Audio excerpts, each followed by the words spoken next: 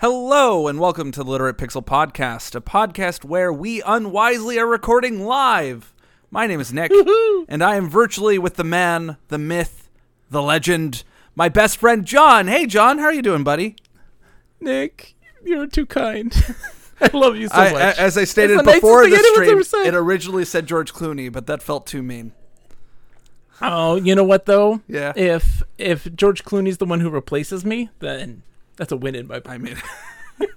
Yeah, I guess if George Clooney is playing John in the movie that is the Literate Pixel Podcast, that is a pretty big win. Then who would you be? Chris O'Donnell then? And to do the Batman and Robin? I'm Steve Buscemi. Which, he is a hero. He's a legend, so that's a good thing. Yeah, which I learned that I had been mispronouncing that poor man's name my entire life when I went it's Buscemi. It's Buscemi. I thought it was Buscemi, but nope, it's Buscemi. I heard him say it a whole bunch, and I was like, oh, I've been wrong. Cool. But, John, we've gotten, as always, a little out of sorts here, and I'm seeing the little red light in the void that tells us that we need to get to our ad copy, buddy. Hold on, Nick. What are we reviewing, though? No, ad copy first, then review. Okay, ad copy. Who is sponsoring us today? So, this week's episode is brought to you by BodySafe's TMCR. The world we live in is increasingly treacherous, with dinosaurs and ancient Egyptians all coveting what you've got. BodySafes has the technology to take your valuables and put them in a discrete package, namely your body cavity, or preferably the body cavity of someone you love, or at least can stand. Want to prevent your wedding ring from getting lost in the sink while washing dishes? Our aortal strongbox will lovingly protect it from thieves and garbage disposals alike. Want to keep your priceless family jewels safe from intruding treasure hunters? Our Family Jewels package safely tucks away your treasures inside your body's family jewels. Want to keep your hard-earned cash off the books and out of the hands of those greedy politicians? Our Kidney Cashback package... Cashback... Oh, boy. Oh, you can't go back on this. No, I can't. Tonight. I can't. I'm so sorry, BodySafes. I'm so sorry. But your Kidney Cashbox package will safely store our moolah in the place of your internal filtration system. BodySafes. We keep your valuables where they belong, on your person. Thank you, BodySafes, and I want to issue a formal apology. I resign as of right now. Yep, John, this is all you. I've been told I'm not allowed to resign by the man with the gun behind me, so I'm still here, at least for another episode. Cheesy the Cheesesteak is looming over you at this moment, watching you and saying, no, you are staying and you're doing this. Yeah, so BodySafe is BodySafe, yes. Yeah. They are giving us money to talk about this book that was written by Douglas Coupland in the late 90s called Lara's Book, which is based on the Tomb Raider series. And this is helping to finish up our month-long 2-episode celebration of Lara's 25th anniversary. It was quite the occasion. Everyone cared. We had another book. This is our third Lara Croft book. Yeah, but I think we read the first one and then went, oh, right, it's the 25th anniversary. It'd be cool if we, Anyway, Douglas Coupland is a Canadian artist and author known for literary works like Generation X Tales for an Accelerated Culture and Microsurfs. He has many notable artworks, some of them found in museums as well as public places. My favorite is the pixelated orca. John, I don't know if you have a preference. You hated that orca, though. Infinite Tires. Infinite Tires was pretty sweet, I have to say. All of his art is only really good if you look at it from a very particular perspective. I don't know. Which I've grown to love him through Laura's book, but I and respect him more. Yeah, which is really funny. It is immensely funny. Which is funny because you have 180'd and you're just like, I don't respect him. This is stupid. I'm not quite 180'd, but I just like that he's warmed on you. So, given that you were very cold, you were off. Well, this book in particular is a love letter. I don't want to accidentally end up fondling Lara here with my hands on the book. Oh, I can imagine it. You dirty man. This is a love letter to the Tomb Raider franchise. This came out in 1999 after the release of Tomb Raider 2, and it is a perspective on the cultural zeitgeist that was Lara Croft at that time. If any young people are listening or watching currently, may not know, but the 1990s and early 2000s, Lara Croft was everywhere. In every mainstream magazine. They even had professional models who specifically would tour and do like talk shows as Lara Croft. She was even on the cover of Playboy, and absolutely just embedded in cultural society in one of the largest ways. Yeah. I mean, so obviously I was rather young when this happened. Like, I was technically there for it, but not quite old enough for it to make any sense to me. I have vague memories of the Tomb Raider movies, which I recently tried to watch one and found it just insanely unwatchable. Like, I hated it. As a kid, I remember really liking it, and that might just be because there was a pretty lady that gave me weird feelings, and then violence. No. I mean, I'm raised in a misogynistic culture, John. I would have experienced those things, and it has taken many years of being an adult to try to fight that back. I see. So, there was that. I watched it, and they had like a Greek temple underwater that was somehow perfectly watertight, and I was just in shock. It was weird. It was bad. I didn't like it. Well, the book is a love letter to Lara Croft and Tomb Raider. Again, like highlighting the cultural zeitgeist, also offering some insight and perspective from Douglas Coupland himself on how he feels we react to pop culture phenomenons, how that affects our cultural, universal subconscious, and how that pushes technology forward. Yeah. But also having some biting commentary on obsession, and as well as just a strange fixation and objectification of Lara Croft in a thing. The only way that I can describe it is very manic. Yeah, the book does have a big manic energy. I will say that it is composed very well. As I've gotten older, I've learned to appreciate modern art, or at least some modern art. I'm still a bit of a Philistine in that regard, but I've come to like some modern art, and this is the sort of modern art that I like. It is art that I cannot have composed myself. It is not a banana taped to a wall that sold for hundreds of thousands or millions of dollars, while there are, billions of human beings starving. Not billions, but a billion.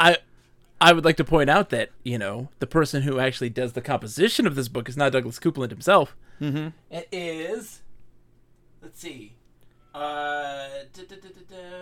Connie Nixon is the one who's responsible for the layout and visual aesthetic. Yeah, the graphic design. The graphic design of this book.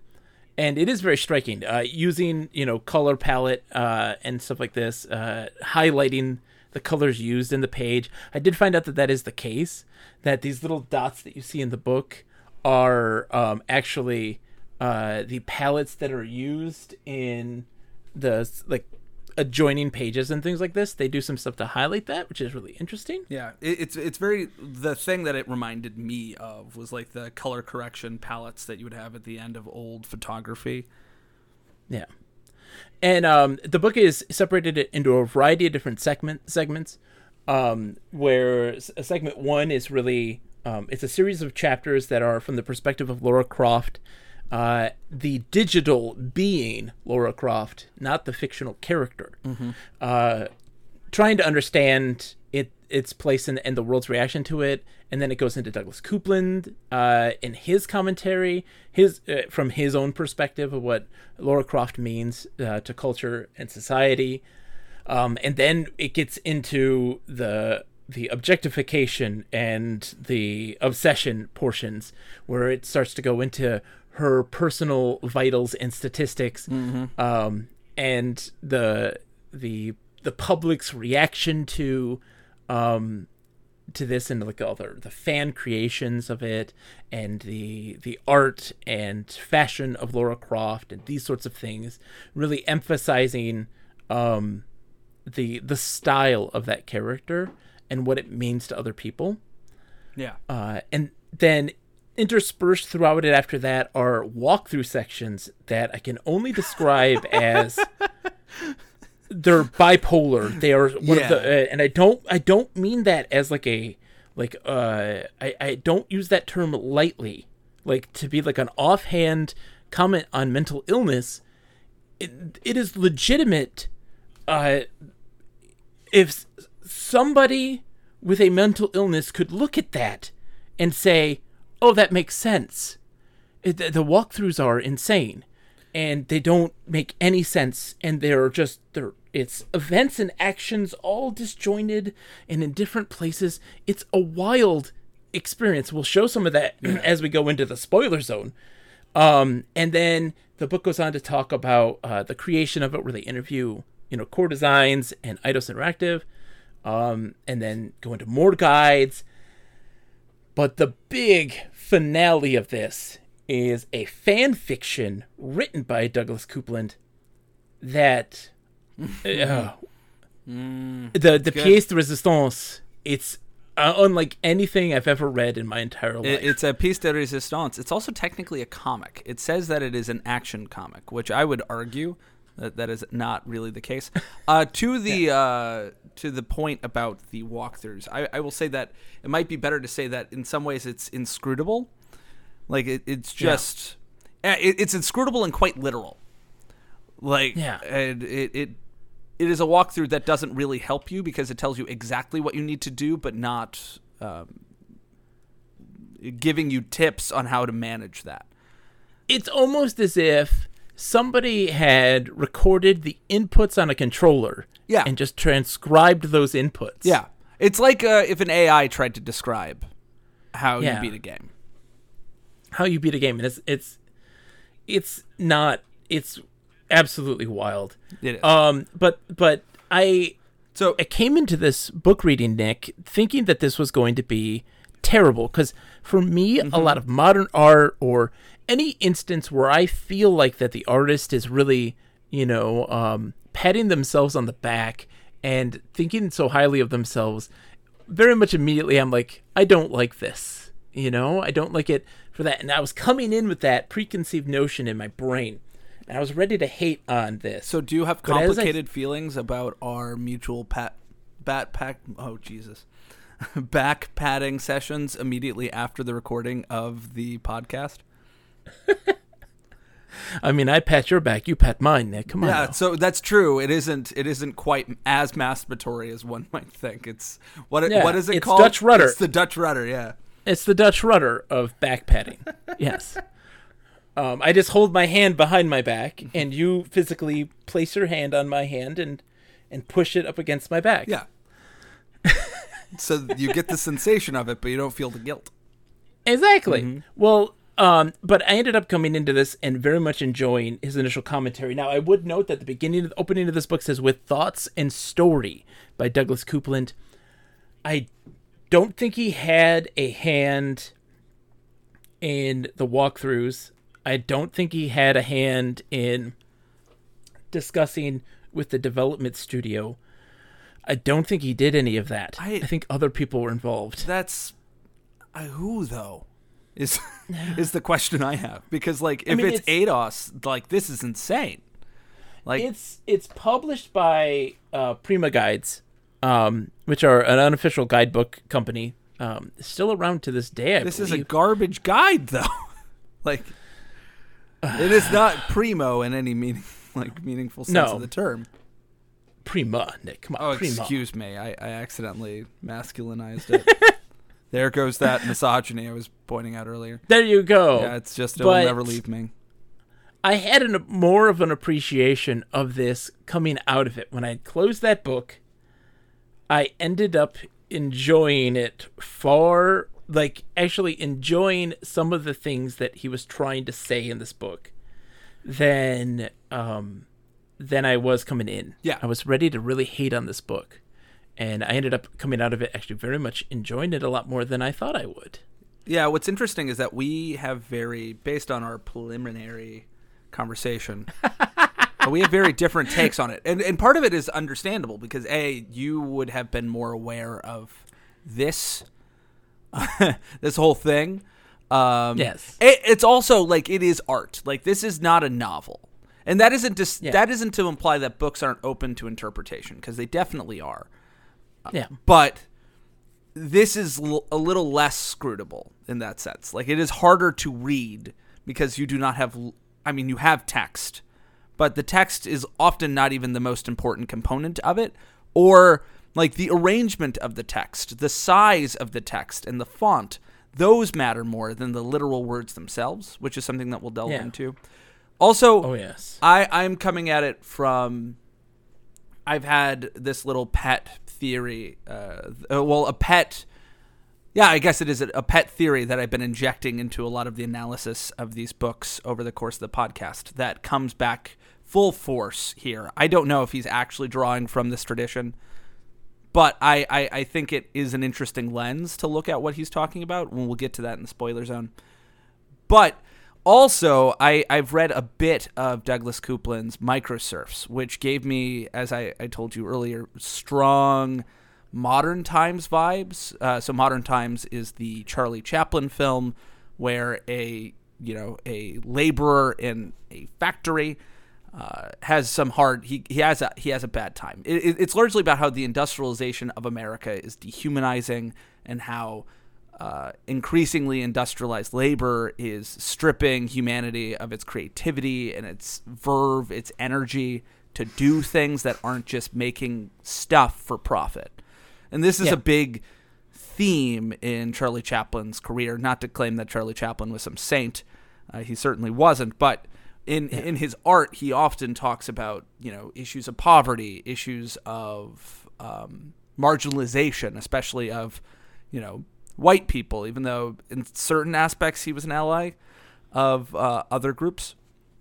Yeah. Anyway, so Modern Times is this book about how industrialization strips human beings of their humanity, especially industrialized work, factory work, how it turns us into machines and separates us from what makes us human. We're not machines. We're men. Microsurfs does something similar, except for it talks about the dehumanizing relationship that employees within a sort of service industry, they are producing something. They're producing software. It's literally about Microsoft employees. But what happens to a person when their sole goal, the thing they spend almost all of their time on, is the production of wealth for a company? And that effect on people in their lives. So in that sense, it has very similar themes to Modern Times, but is translating it into a more modern era, our era. Yeah, the digital era of software. And I think that some of those things are also here, but not about the relationship between people and their work and what their labor means and what labor does to people, but rather what our relationship to our media can do to us, and what does a healthy relationship to media look like versus something that is potentially a little more problematic. And it's kind of like the relationship between the consumer and the media. Yeah. Instead of the worker creating that media to be consumed. Yeah. So it's I think it is drawing on some very similar themes as Microsurfs, and then from Microsurfs to Modern Times. I don't know if he was explicitly drawing that line, but I like to think because I get to be pretentious if that's true. But I've watched silent films, even though there's literally one point in the movie where one person talks. Well, Nick, I want to ask you this question here. Mm-hmm. How would you rank this book? Would you recommend this for somebody to look at and read and own? And what rating would you give this? In some weird ways, I would almost recommend this book as a coffee table book. Like, especially if you're into video games. It's an interesting thing. Like, it is a conversation piece. I think that this is one of the highest quality things we have read for the podcast. On a publication standpoint. On a publication standpoint, I mean, obviously the narrative is garbage because there really isn't one. And then when there is one, oh boy, is it crazy. Oh boy. But both from a production standpoint, like, it is a beautifully made book. It is just gorgeous to look at, which is why we needed to do this live. Yeah. We needed somebody to look at it. Because one, we very much enjoyed this absurd concept of this artist who really does deal in some more ethereal concepts about technology and consumerism and industrialization, who is this very different, and also just culture in general, like the cultural zeitgeist that we exist in. And but what's really interesting is that this person is tagged to make this. I would agree that this would make a good coffee table book because it's fascinating. But it's just, there's so much to this. I would recommend people own this book, to read this book. And even though it's not really a book, I don't know what to categorize this as, because like it's like a coffee table. It's like a coffee table book is typically just images. Yeah. You know? Or with text, it's not, the priority is images. Yeah. It's just the images themselves. And this has a commentary to it that is insightful, but also biting, and it's all over the place in one of the strangest of ways.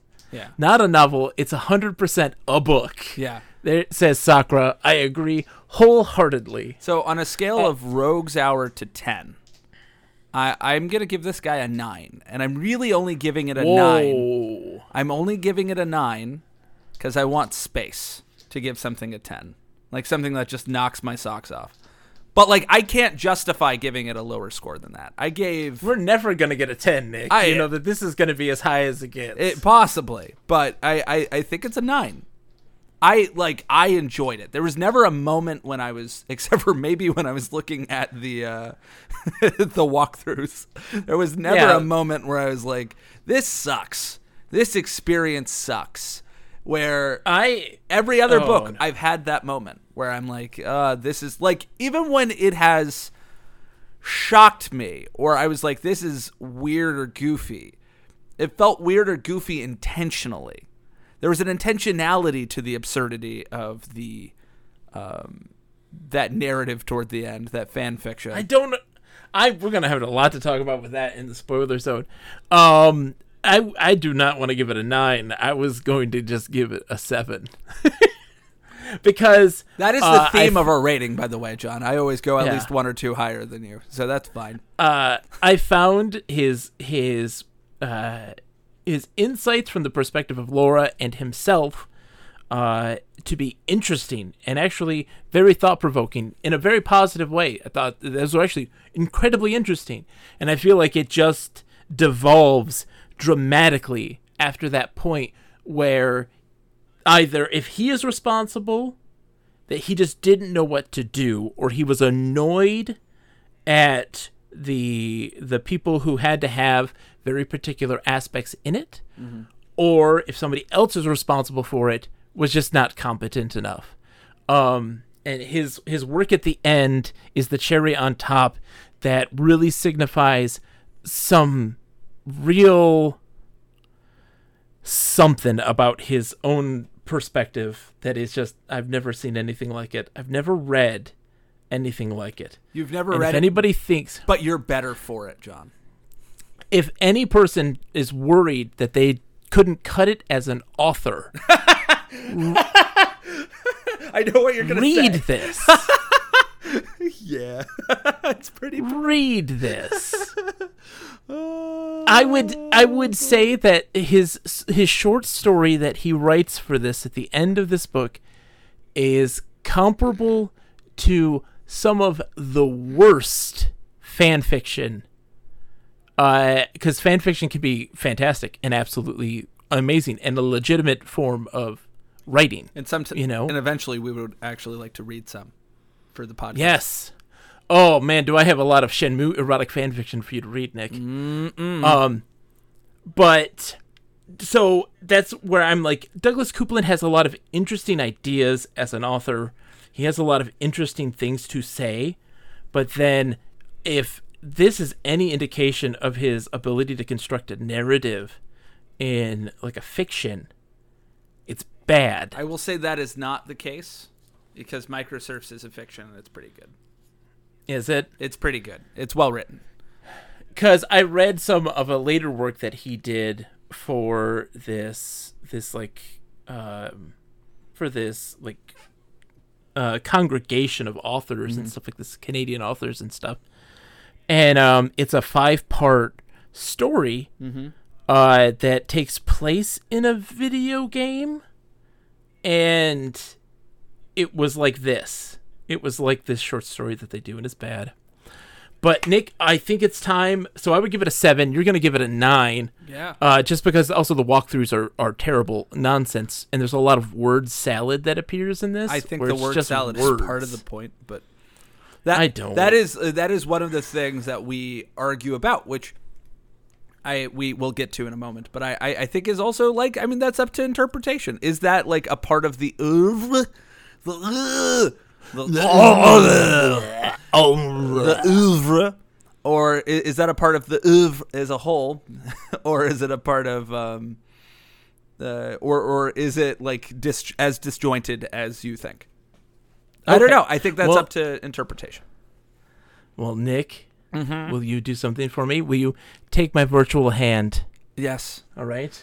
Ow! It shocks. We're going to go into the spoiler zone. Are you ready, Nick? Weirdly tingly. Let's turn the page, shall we? Why is it so heavy? I don't understand.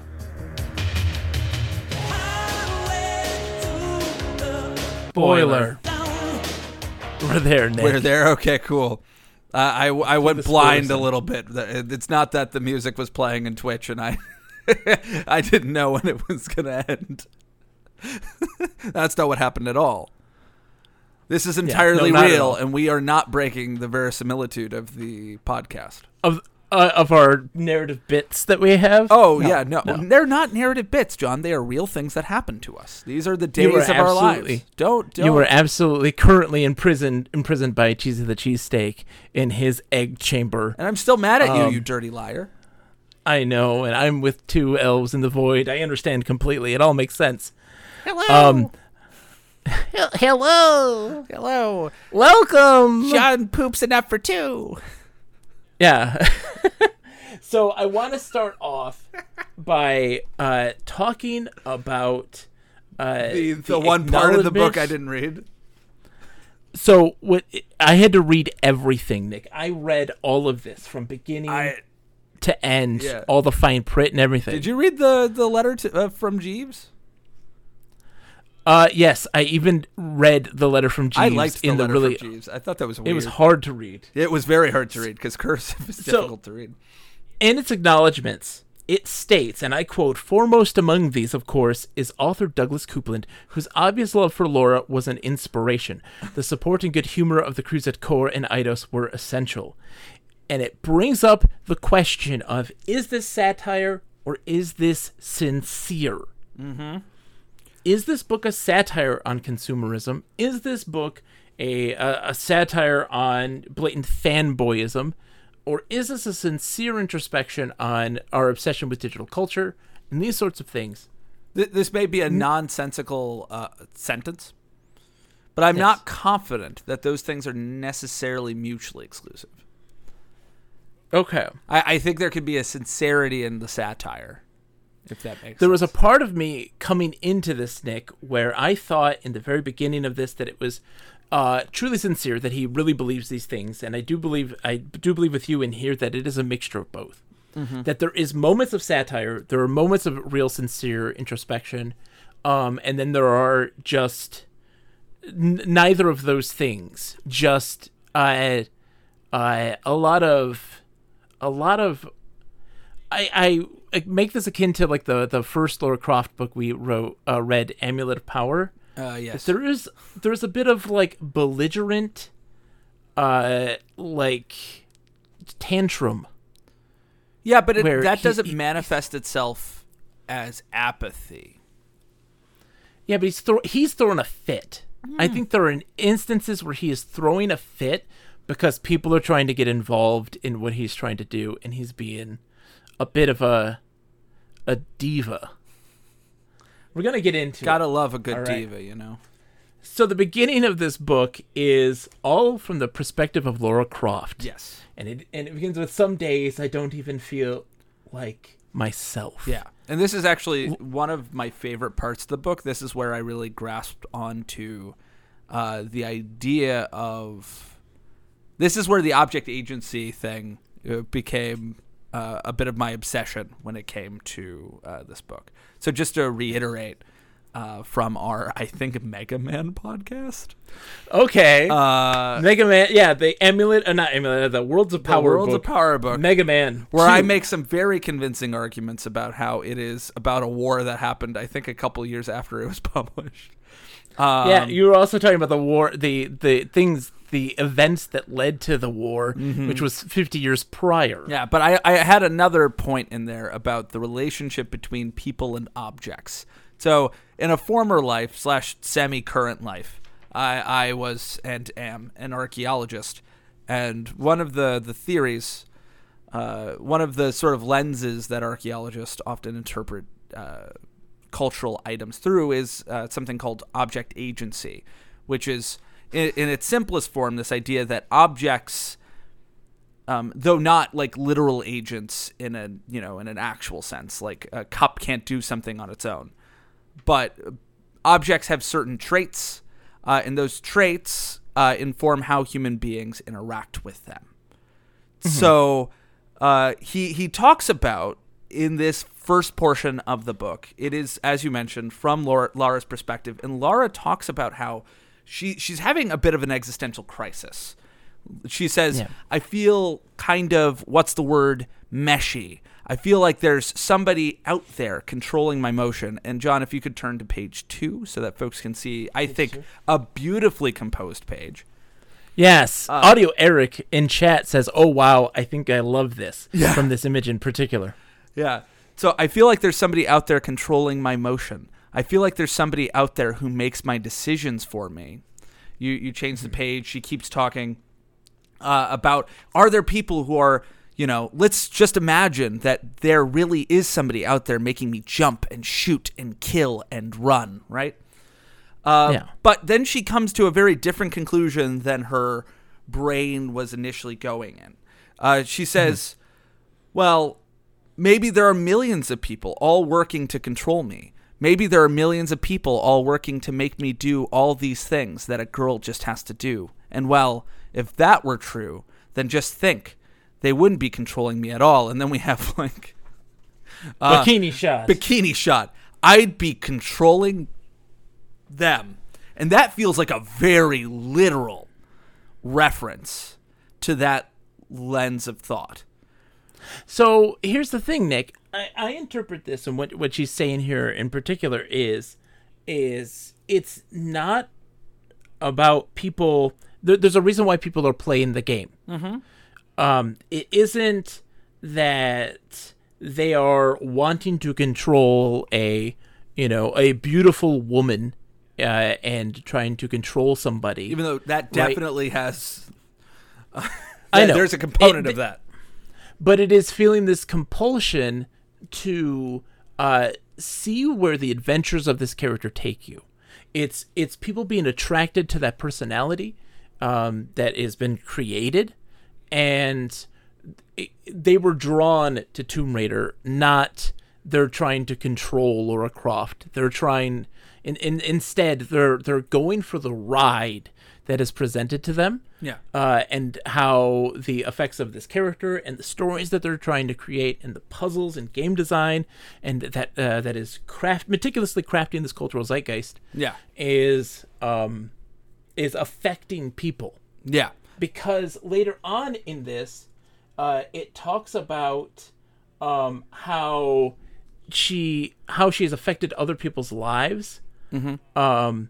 Because she says, and I quote, "But then I thought, no, it wouldn't be sad at all."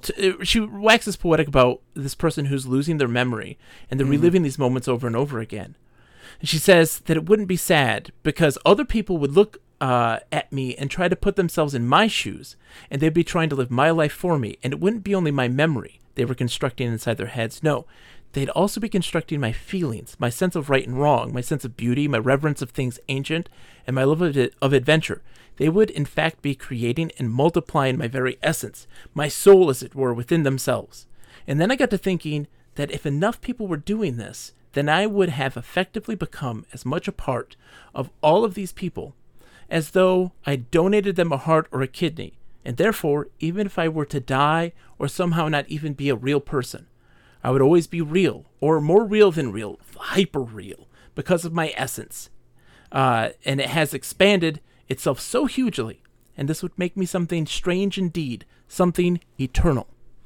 Yeah, so what's interesting is that I think you and I have very different takes on, and I think both of them are valid, but I do think that definitely a component of this, just because in this nail, I think it's hit a lot more later in the book, and I'm sort of viewing the book holistically, because I think you broadly think it's a little more disjointed than I believe it is. Please correct me if I am mischaracterizing your point of view. I come, Nick, from this from a very passionate thing. For those that have, of course, watch the channel and listen to me talk, I've always been a person who has said that there are ways that we can connect with software and virtual spaces, and how the human spirit can find ways to attach themselves to these digital spaces and find emotional connection to them, even though they are in reality, simulations. They aren't, they're very linear, but somehow we're able to connect ourselves to the narratives and to the characters and to the mechanics of a game and become more emotionally attached to them. So I very much relate to this particular aspect very strongly. Yeah, so I think where we differ is that I think in some ways he's problematizing that.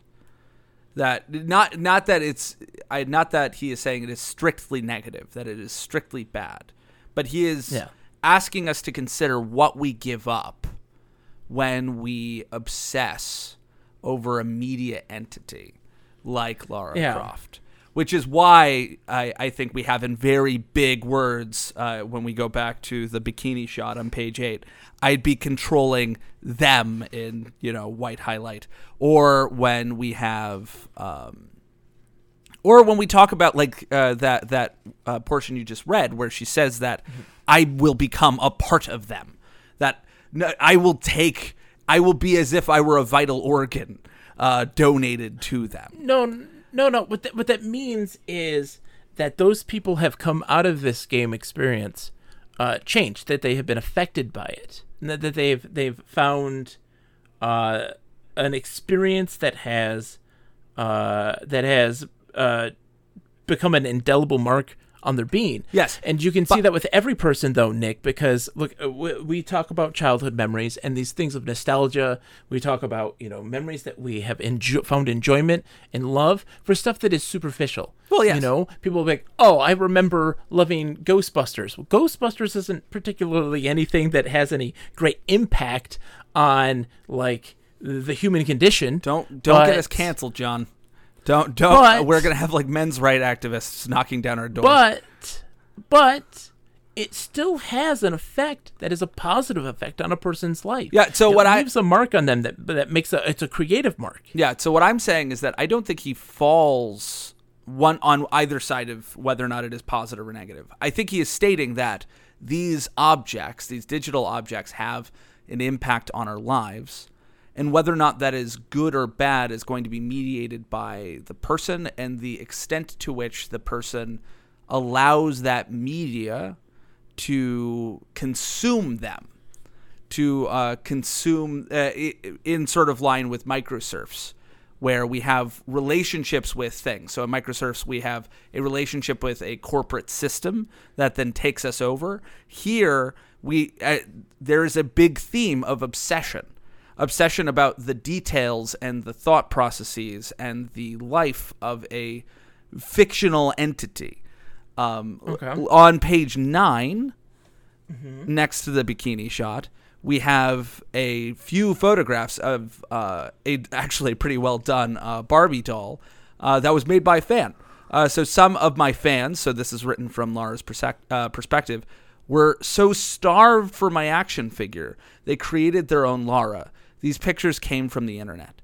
So, and I don't, that isn't the most egregious example, but we're going to come to, I think, ahead later on where we have a conflict. We have a tension between a positive impact that games can have, where games can have they can be revelatory. They can cause us to interact with ideas in a way, shape, and form that we hadn't before in other media because of the interactive nature of it. But I think he also is asking, is it good if we are spending so much time thinking about this person that isn't real? Like, if what Lara Croft inspires isn't, really a legitimate interest in history, but a a very deep interest in Lara herself. Okay. I see what you're saying. Mm-hmm. I don't know. It's interesting. It brings up some interesting questions, Nick. Yeah, which is why I really like the book, because I don't know if it lands anywhere. I think it leaves it up to the reader to ask, to what extent are you comfortable giving up a portion of yourself giving up a portion of your identity to a media property? Yeah. The other portion in this book, it's highlighted on page 14. It's her talking about how she perceived herself as a kid, and at that time, how she thought of herself. And as you grow, how you think that younger you was so stupid in comparison. And thinking that there's going to be an end point to this, but there never is.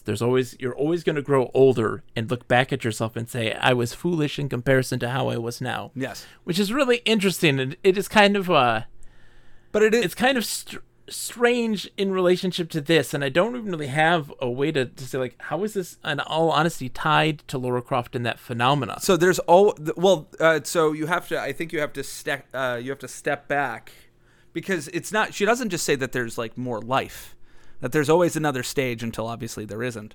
But she says it never ends. There's always going to be a new and higher level. There's always going to be a new game. There will never not be a Lara Croft game.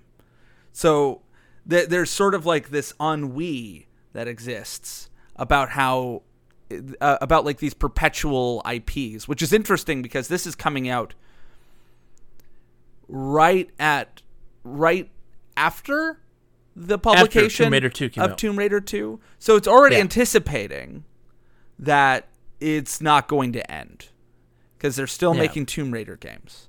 And there's this question of what impact can we have, like, if a thing can't be finished, if it's always happening. I don't know.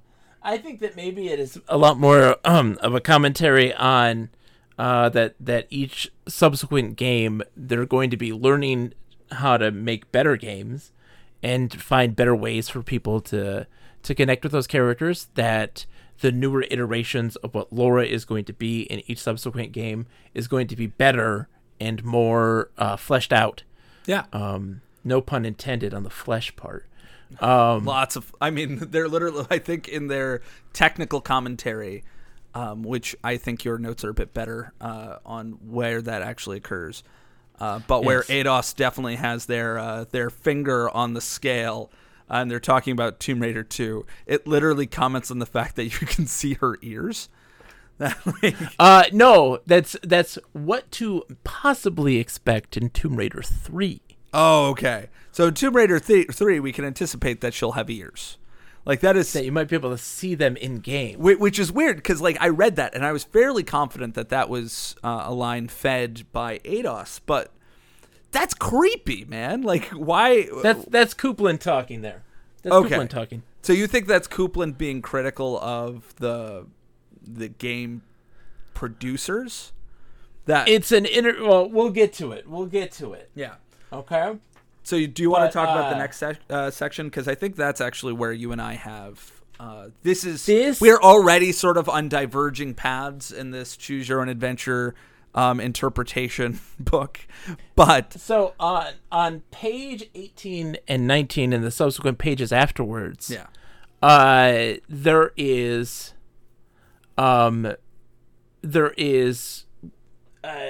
covers for like popular mechanics and popular science. And this is still from the perspective of Lara, but I found this to be incredibly insightful. They talk about how technology changes over time and what influences those changes, what pushes those changes, and where some people expect that to come from just like human nature to evolve and change, and in reality, it's coming from an inspiration of fiction. You know, they mentioned the popular mechanics, and as you can see here, what they think that the future of the airplane will be, that's not what happens. And that's not what the future of the airplane looks like. It is not an atomic airplane. But instead, what they did was looked at more of what pop culture and fiction did. It looked at the works of Jules Verne books and used that in this emphasis of speed, of transportation, and used that to make planes and cars. You know, sci-fi books of the 30s and 40s to instill this desire for the space race. And even goes into saying that we're inspired by art to then push forward science.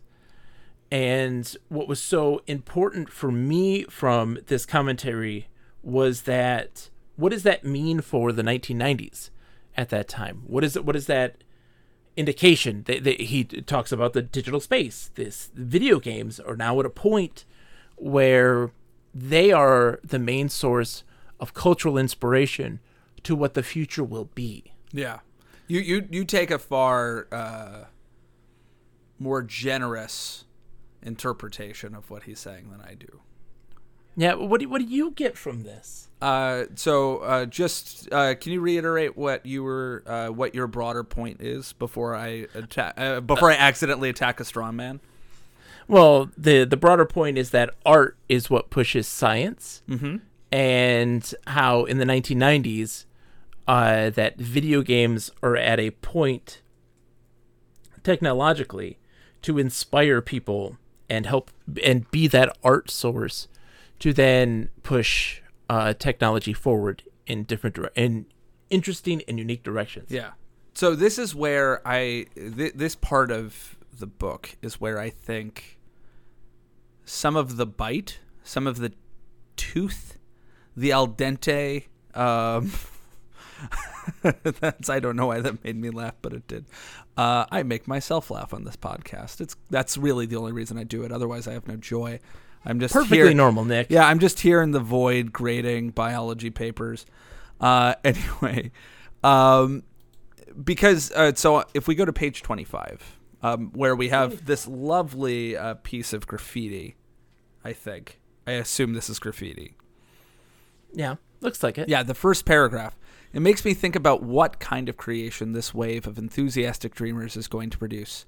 Whatever it may be, it's probably going to have an on switch, and when this switch is activated, I have a hunch it's going to say, "Hello, I'm Lara," then promptly kickbox whoever pulled the switch right in the gut. Then it may well locate and kill a few bats at the same time. So, before, he's talking about things like Jules Verne and, these seminal works of fiction.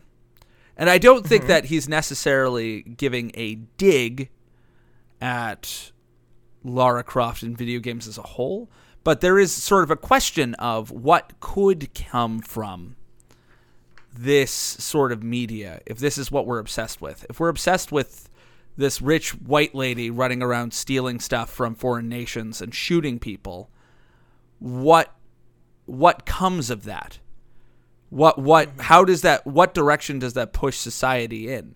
If this is what people are interested in, if we're no longer interested in, and I think in some ways that would be, I'm being a little reductive of his point, but also if that is his point, it's also being a little, obviously people are interested in like John Wayne and Westerns, and there are other media that exist.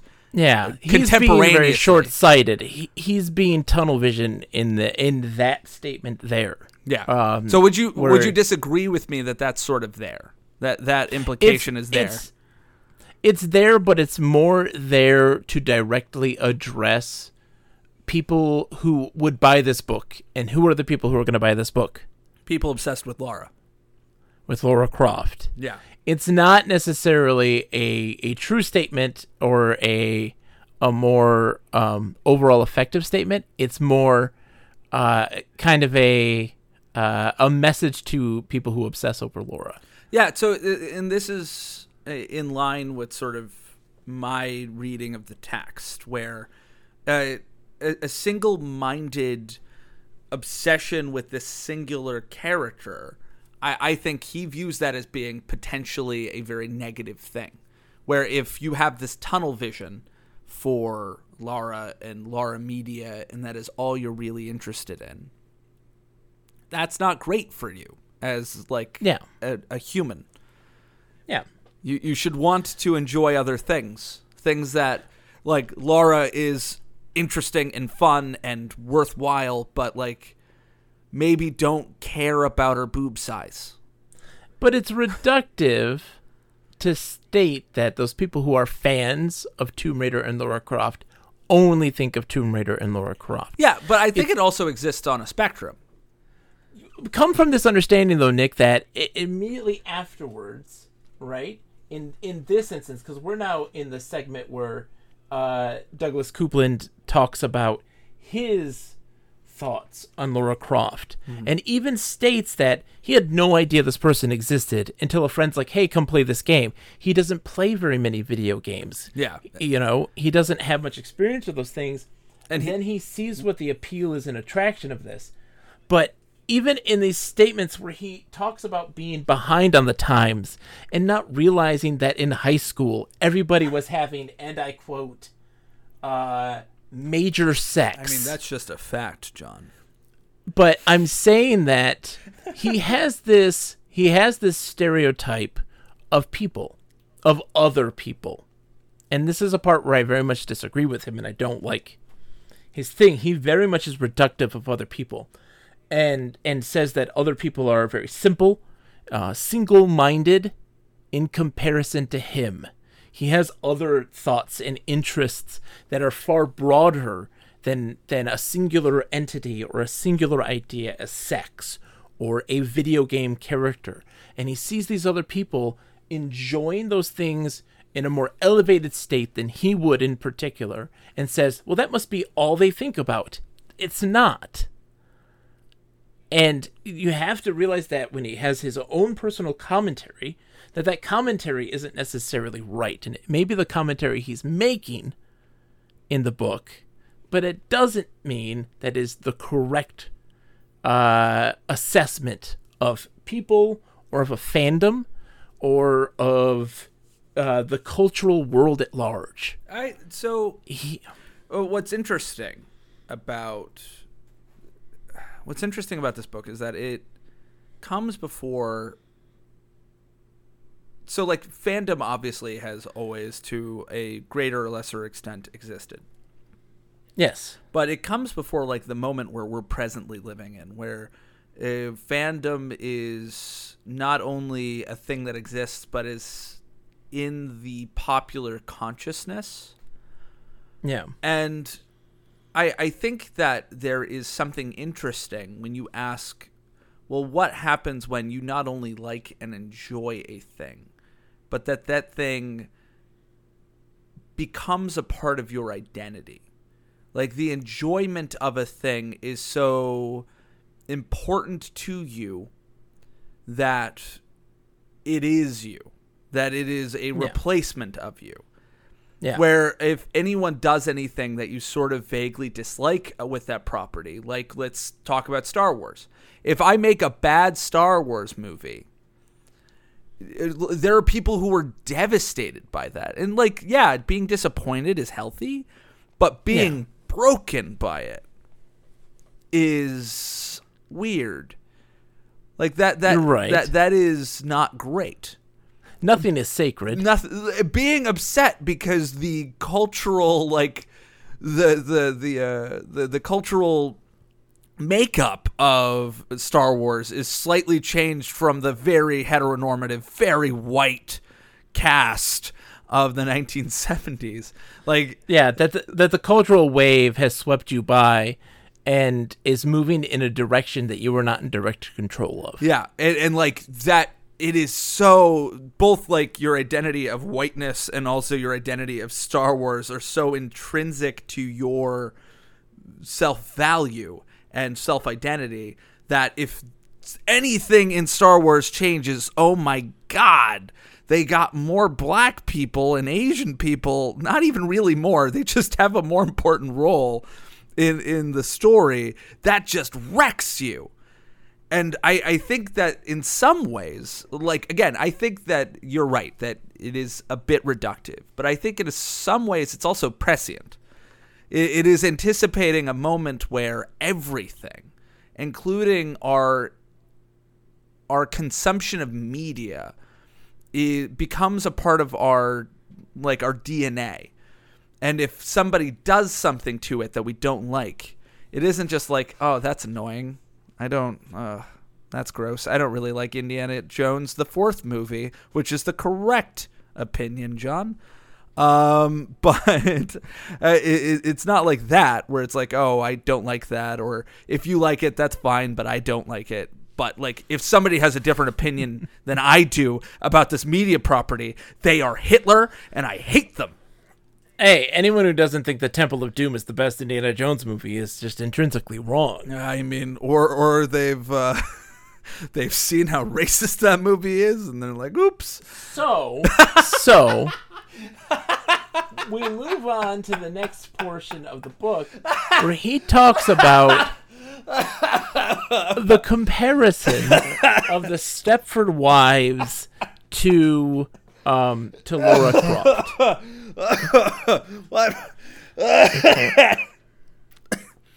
Are you okay there, Nick? I'm pretty sure I have laugh-induced asthma. We would normally edit that out, but here it is. No, I would have kept that in. I would have kept that in, Nick. That's true. So he talks about the movie The Stepford Wives and how people were using robots to replace women. Yes. To fulfill a man's desires, etc. And how Lara Croft is the opposite of a Stepford wife. Resolutely strong and adventurous, and would kick the ass out of any person who would try to objectify her in that way, which is part of what you were saying previously when it says that it's a switch and it says, "Hello, I'm Laura," and then decides to kickbox you. Yeah. Because it's a fight against those people that try to objectify that person. I think he's talking more about AI and robotics and that sort of thing. Mm-hmm. I don't know. I also like if you take the yarn a little further, it ends up being, so in the case of the Stepford Wives, the wives are being replaced by robots, right? Which, spoilers, apologies.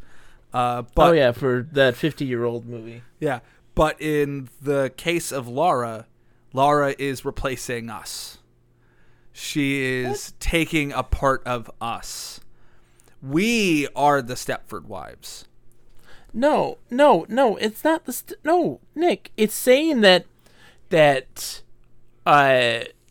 we aren't trying to use technology to fulfill our desires. We are seeing something and we are trying to fulfill its desire instead of the other way around, is what he is saying.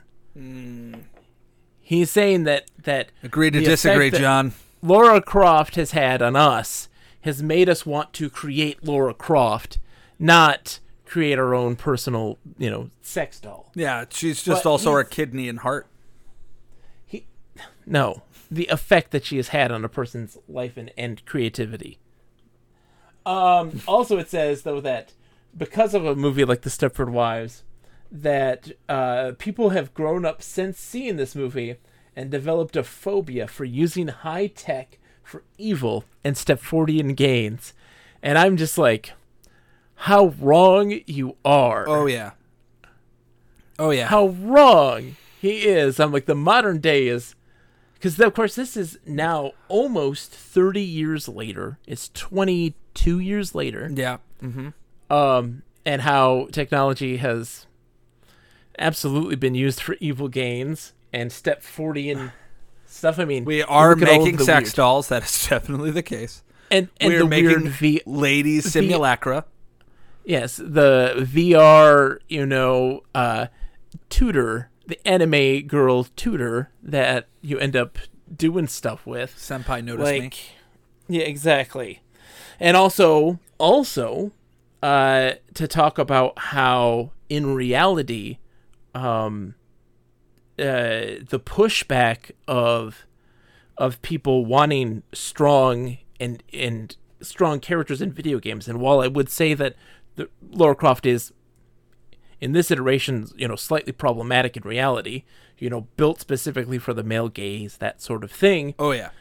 But I do feel that it very much highlights this pushback towards the idea of having strong female characters, and how something like Lara Croft didn't push forward this idea of having more diverse and complex female characters in games, and in reality caused a giant tidal wave of people wanting things to not be more interesting and diverse, and to cater towards a very particular perspective, which is chauvinistic and small and tiny. Yeah, ignore me as I pour myself more whiskey. That's okay. Yeah, it's a good old Dewey's number 69. It's a local bourbon. It's great. 69. I know, right? It's nice. I wanted to pull on that thread as well. Okay. If you could just repeat it real fast, because my brain wiped when I was pouring myself whiskey. Oh, so you weren't listening. I was listening. Okay. I just forgot. Okay. I see. I listen to when you talk. I love you. Oh, yeah. So the little point that I wanted to add to that is that, so this is also, so we're talking the 90s, right? It's not until about now where we're really starting to get more women, people of color. I mean, obviously throughout like Hollywood's history, those people have been participating in media at all levels. But it isn't until now that like we are really seeing those people like head these sort of commercial ventures, right? Yeah, and that's where creative endeavors, these major investments and stuff like this. Yeah, and that's where we're seeing there is less and less. There are more and more really good characters, and this isn't to say that like all of our problems are solved and magically patriarchy and racism has gone away and homophobia and all those things. Obviously, those things are still there, and there are still people who make garbage.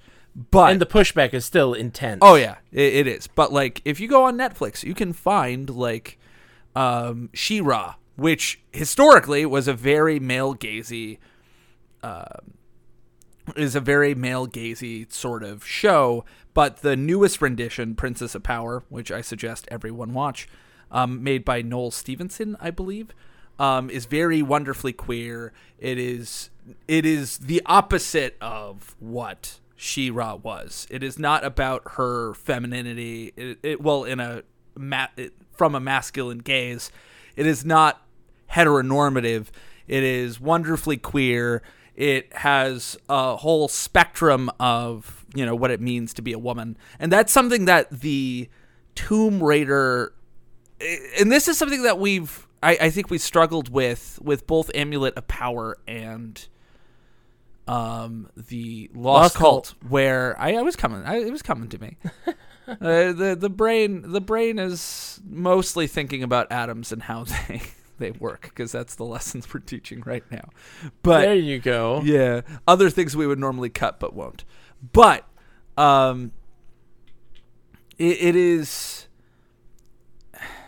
Those books are hard because in some ways the representation of Lara is pretty okay. Like, she isn't overly sexualized, even though E.E. Knight definitely steps as close to that line as possible. Yeah, there's just some moments here and there, but not gratuitous. Yeah, necessarily. But we've said in other podcasts, it is an ideal representation in the sense that it isn't showing women or different groups of people from a different perspective. It is still a man writing about a woman. Not to say that isn't possible and that they can't do a good job of it, but it's not authentic in the same way that women writing about women would be. And that's also not to imply that all women writing about women do a very good job. Like, sometimes they, internalized misogyny is a thing. So it is, as the mediascape that we're interacting with becomes, more complicated because it becomes more diverse, it is also, I think, improving overall. We are dragging it, kicking and screaming towards more representation and ultimately more interesting narratives, more interesting perspectives. Well, I agree, Nick, and I think that you're talking about the objectification of Lara Croft is a great segue into the next segment of the book. Wait, we have to stay on task? We're not allowed just to talk about... Laura's background. You can see the shadow of my hand flailing wildly. It's a hot hand. You're going to keep that breath in there. It was a good breath. Yeah. It talks about how she became Lara Croft, the Tomb Raider, being stranded in the Himalayas as a teenager, and her survival has instilled her desire for adventure, which gets retconned later on is definitely not the case. And then, of course, her vital statistics, including her measurements. That made me mad.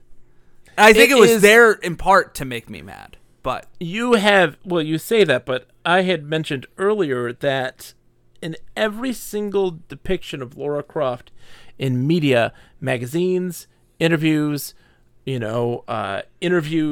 these sorts of things, they're always displayed. Mm-hmm. Always displayed. This vital statistics, all of this is included. Always. Like, this is a situation where this information is just put in there because fans want to know. Yeah. I find it very funny that her favorite bands are U2 and Nine Inch Nails, two distinctly different bands. Very different. But also that they are, the two big highlights of the Tomb Raider movie soundtrack that they did, which is interesting. And that her employment is archaeologist and writer of travel guides. What is the significance of the latter? I don't know. Yeah, okay. That's something that Jeeves actually talks about in his letter.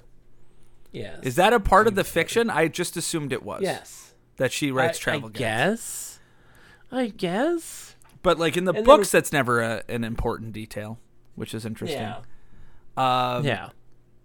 Yeah, so in this case, I think that it's still subversive. Yeah.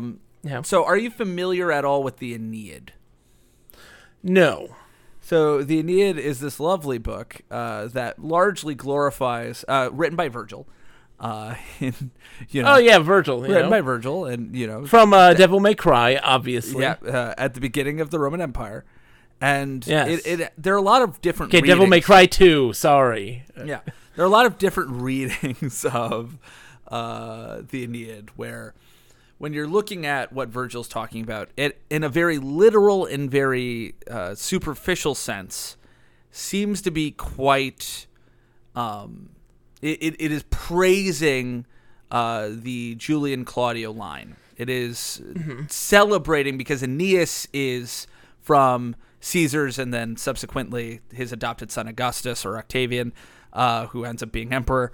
Aeneid is, their ancestor and one of their most important ancestors, and also conveniently the founder of Rome.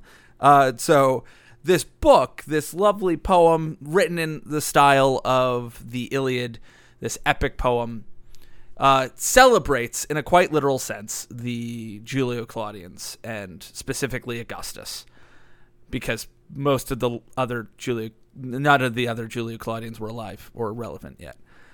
Yeah. But there's a lot of biting commentary that gets snuck in there. Yes. And I think that is what I think that while I don't think he wanted to say that her boobs were 34D. Maybe I'm wrong, but I don't think he wanted to include that. Because, so far the emphasis, even though, a lot of the art is rather sexual, I think that he's criticizing, in their face, even, the property and the people who make the property. I don't know if that's the case. Which, by the way, I just compared this to the Aeneid. Yes. I don't think that's necessarily the case in this particular section. There's not much to it outside of looking at the variety of different things. But in the next section, A Day in the Life of Lara Croft, I think you're absolutely correct. Yeah. So the only before we move on to that, we've spent a lot of time on these 20 pages. I know it looks like we're going to spend... Well, those first 20 pages are really dense. There's a lot to talk about, a lot of questions raised that don't happen as we continue in this book, because we're only on page 39 of a whopping 187. Yeah. But trust me, most of those are just the walkthrough, and which we will go through real fast. But yeah, I think part of it is... Nope, that thread's gone. Yep, it's gone. See? And just like that... We're doing it live, John! We're doing it live! Okay. Do we have any questions or comments? No, it's dead silent in the chat, Nick. Nobody likes me. I'm kidding. It's not great. I love you. So, one of the things here is that it's A Day in the Life of Lara Croft, and it's talking about the actual beauty of her, and it says, "Let me show you what I think of her," and the dialogue gets wackadoo. So there's a lot of juxtaposition. We also argued a lot before the podcast about this. There's a lot of juxtaposition in the art here. Mm-hmm. This kind of her lounging on a motorcycle, her bursting through, guns blazing, and this other instance. She's got ears, John. Look at those sexy ears. Her on the motorcycle, her lounging, her shooting guns, want to nibble her that earlobe. Winking at you. These sorts of things are trying to show this juxtaposition of this character. There's a Chinese dragon for some reason. There's a lot of... Does she go to China in the earlier games? Yeah, she does. Okay. She goes all over the place. She jet sets. But the visuals of this are him depicting the various facets of this character that he thinks is important. And just to showcase the art of the character in general, but the words that accompany them become madness. Yeah, you called them madness. I called them intentionally vapid. I don't know if they're intentionally vapid. I think that he very much got high, looked at these images, and did a stream of consciousness of what he felt was fitting of the images. Well, there was a reason why before we accepted the very copious amount of 25 cents from Body Safes to talk about their product, that we almost... Hey, I got a coupon for a free, appendectomy and replace my appendix with a safety deposit box. Wait, you only got that? I didn't... They didn't. There wasn't two. No, just one. Ah, I see. We're still fighting, apparently. Anyway, there's a reason why we almost accepted magic mushrooms as being our advertiser. Oh my goodness, yeah, magic mushrooms. Yeah, they were really pushing for magic mushrooms. Yeah, but no. they only were gonna give us a nickel. I don't deal in psychedelics. That's just not me. I have a firm anti-psychedelics. I'm not really. Everybody, do what you need to do. Do what you need to do. We've caused a war. I'm gonna die. Do you have the words, Nick, that accompany these series of pages?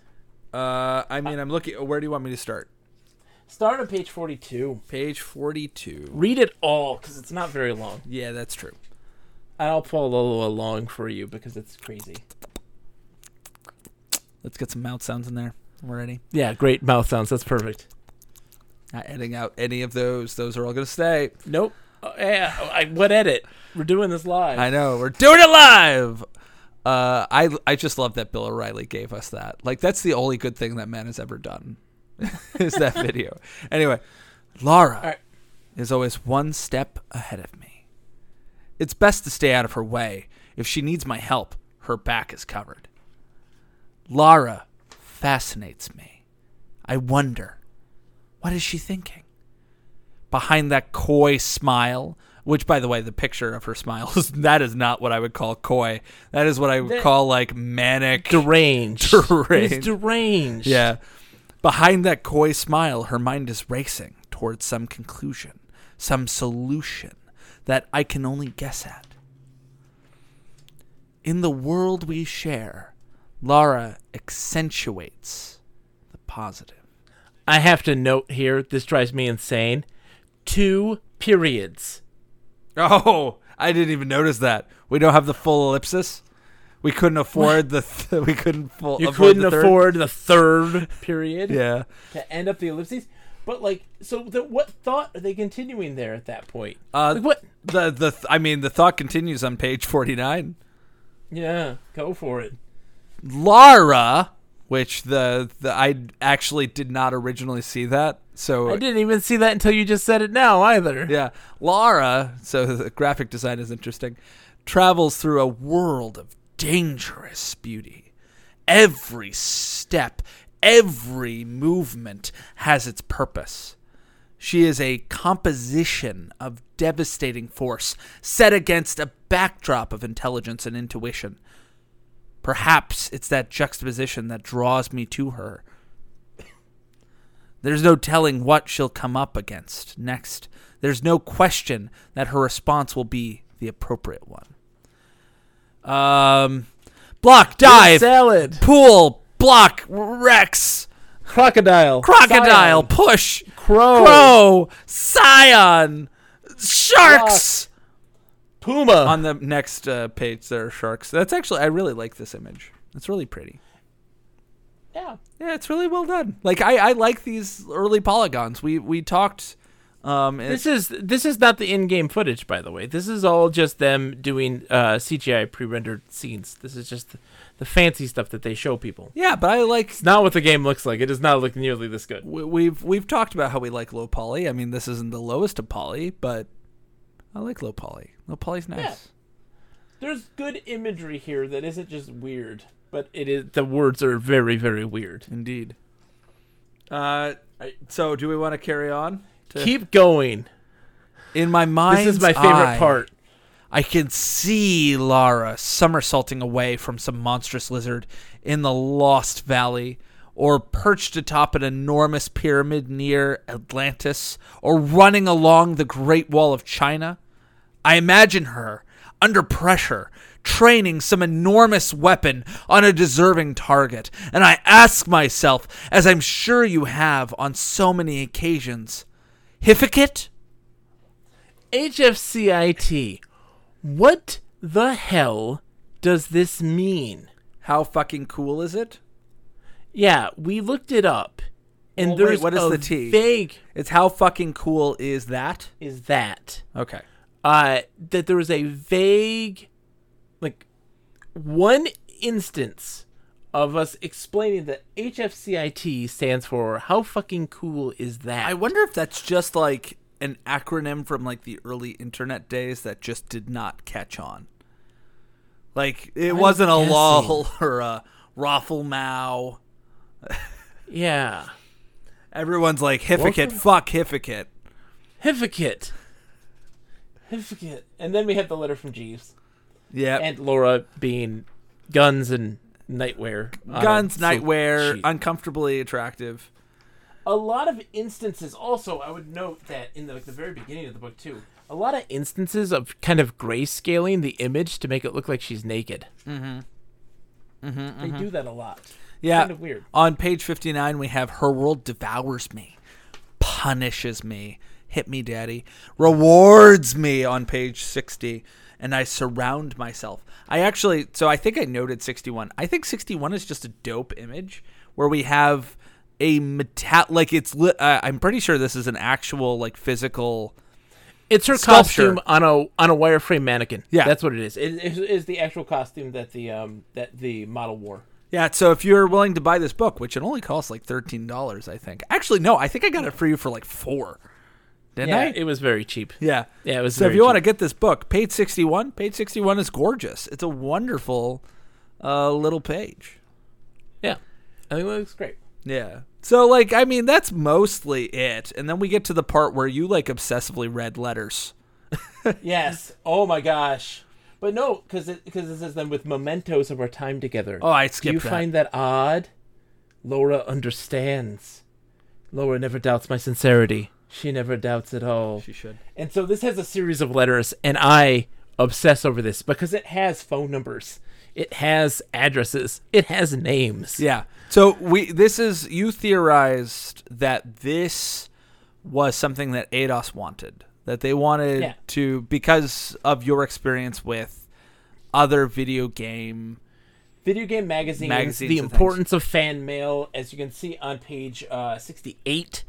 They have all the mail, the envelopes having art of people's art of Laura in different various costumes, dominatrix Laura, those sorts of things. Yeah, and we had a bit of a discussion about whether or not, to what extent Douglas Copeland wanted this to be in there.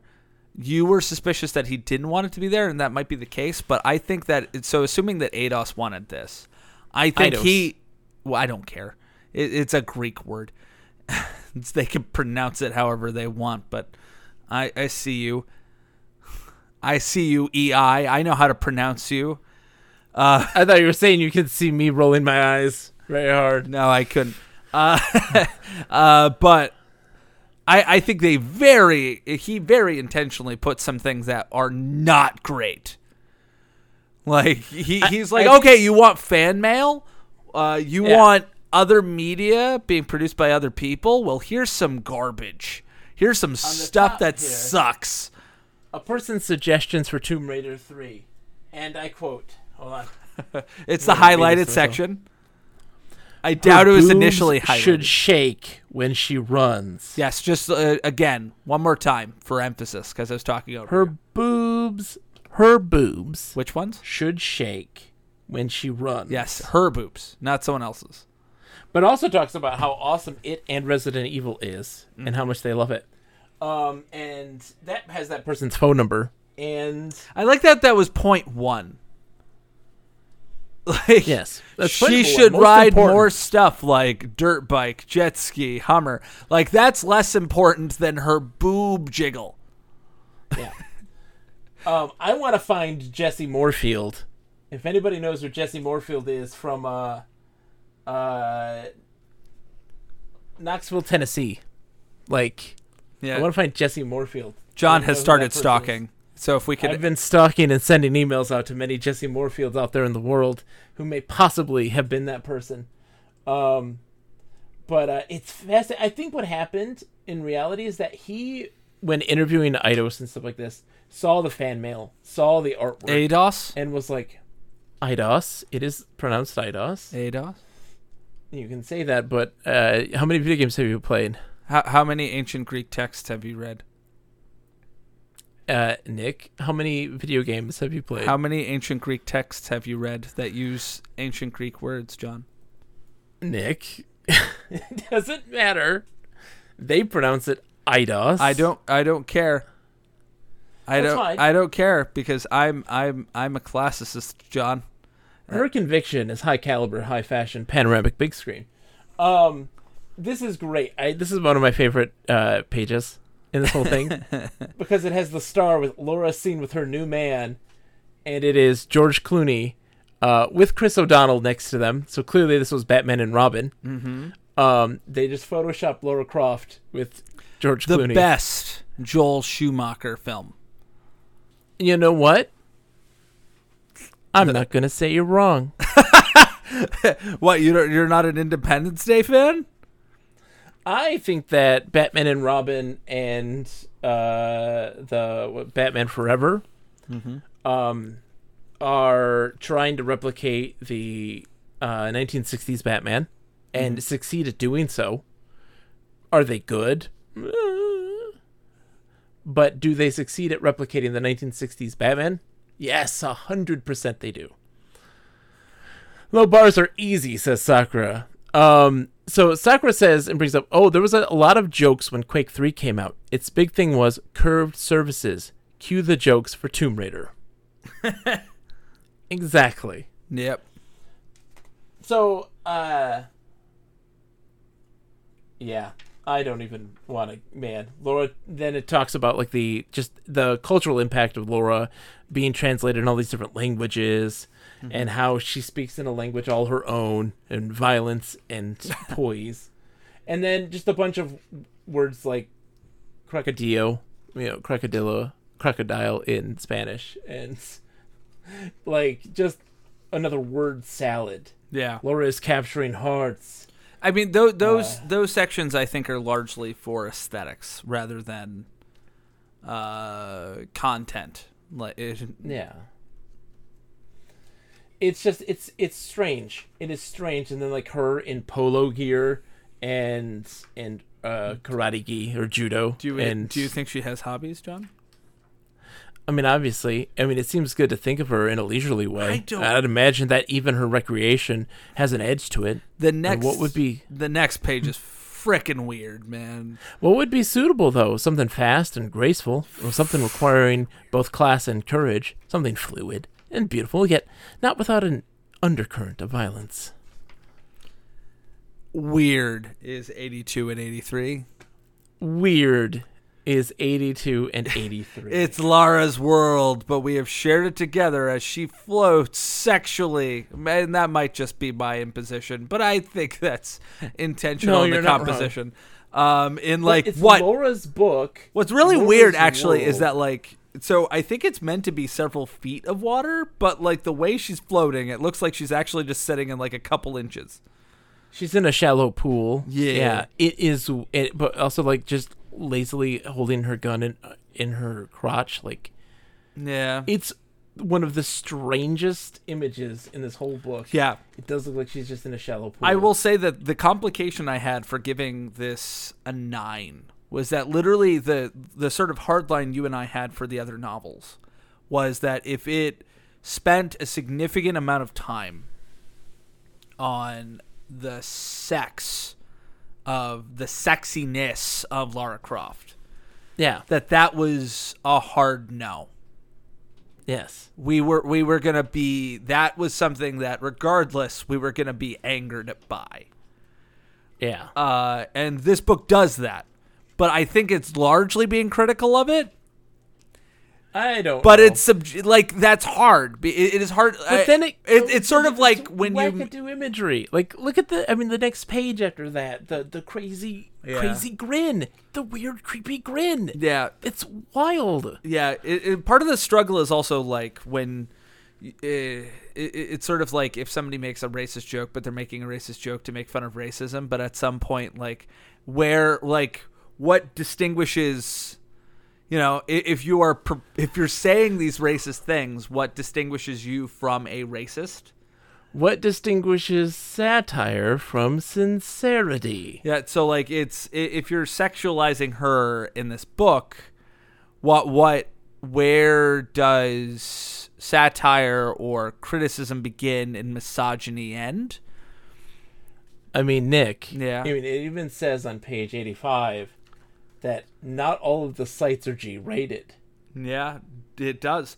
I tried to see if any of these sites were functional, and I'm going to restate that because I looked away from Nick, my mic. I tried to see if any of these sites were functional, and I didn't find many. You got to go to the Wayback Machine. That's true. I should have done that. I'll do it maybe for the gram. Do it for the gram. For the gram. Do it for the gram, yes. On Instagram, we have the Literate Pixel podcast, where I mostly post about cats, and sometimes I don't post anything for a week because I'm just drowning and teaching. Or you could be like me, who have, faced serious voice issues and delving deep into depression and oversharing way too much information on my social media. Yeah. Yeah, we got problems, John. Tomb Raider 1 gameplay strategies. Uh-huh. Caves. I begin my adventure in a small network of caves. This is the word salad. Uh-huh. Climb the block to the upper area. Kill the bear from above. Climb the stairs on the opposite side of the room. Throw the switch to stop the blades. Find the secret. Check the alcoves. I'm shocked you're reading as much as you are. I'm already on page 97. Jump across the stream. Find the secret. Climb. Find the secret. Page 101. Jump. Yeah, it's this madness. Page 105. Collect the Neptune key. And it's done in a way. Word salad. Uh-huh. Look. In front, switch. Hole into the shoot many wolves. Pull out the block. Mm-hmm. And it's like vertical. Like the words are vertical. Yeah, I think. What is the point of this? One of the days in the future, sweet college days. One of these halcyon days of yore. Halcyon days of yore. You and I are going to have to play a Lara Croft game, but strictly according to the instructions in this thing. Do nothing else. If it does not say it, we do not do it. I'm curious to know how accurate it is. How well it works. The book in the beginning of this actually has in small print stating that they do not attest to the accuracy of the walkthrough. Yeah. And yeah, they're like, look, I think part of it, if it works or not. Like if you go to page 100, there's throw the switch, throw the switch, throw the switch, throw the switch, throw the switch, throw the switch, throw the switch. Like and those are all big and bolded. Like it's yes. What is emphasized? Run, jump, and grab from the ledge toward the guns. Climb onto the invisible platform. Part of this comes off real salty. Like it comes off like not terribly liking the property. There is an instance where it is like kill the henchman, kill the henchman, kill the henchman, kill. Oh, on page 104, we got another throw the switch. Throw the switch. Throw the switch. It is just... So there's like... I think somewhere in here, and I don't have the patience to find it or to analyze it. I begin facing Nala's enormous mutant. I think there is an interesting commentary about the repetitiveness of it, because I really think that's what it's getting at. Like if you look at the words that it emphasizes, they're words that are repeated a lot of action. Well, a lot of action words, grab, but like they're shoot exactly the same. Yeah, it is throw the switch a billion times. Switch. Dodge. Kill the. Yeah. Anyway, we get to the birth of an icon. And it's not that important. Look, they're like, hey, it's ADOS propaganda. E3. Yeah, we went to E3 not looking to make big waves, and then everybody thought we were the best, and we got Game of the Show in 1996.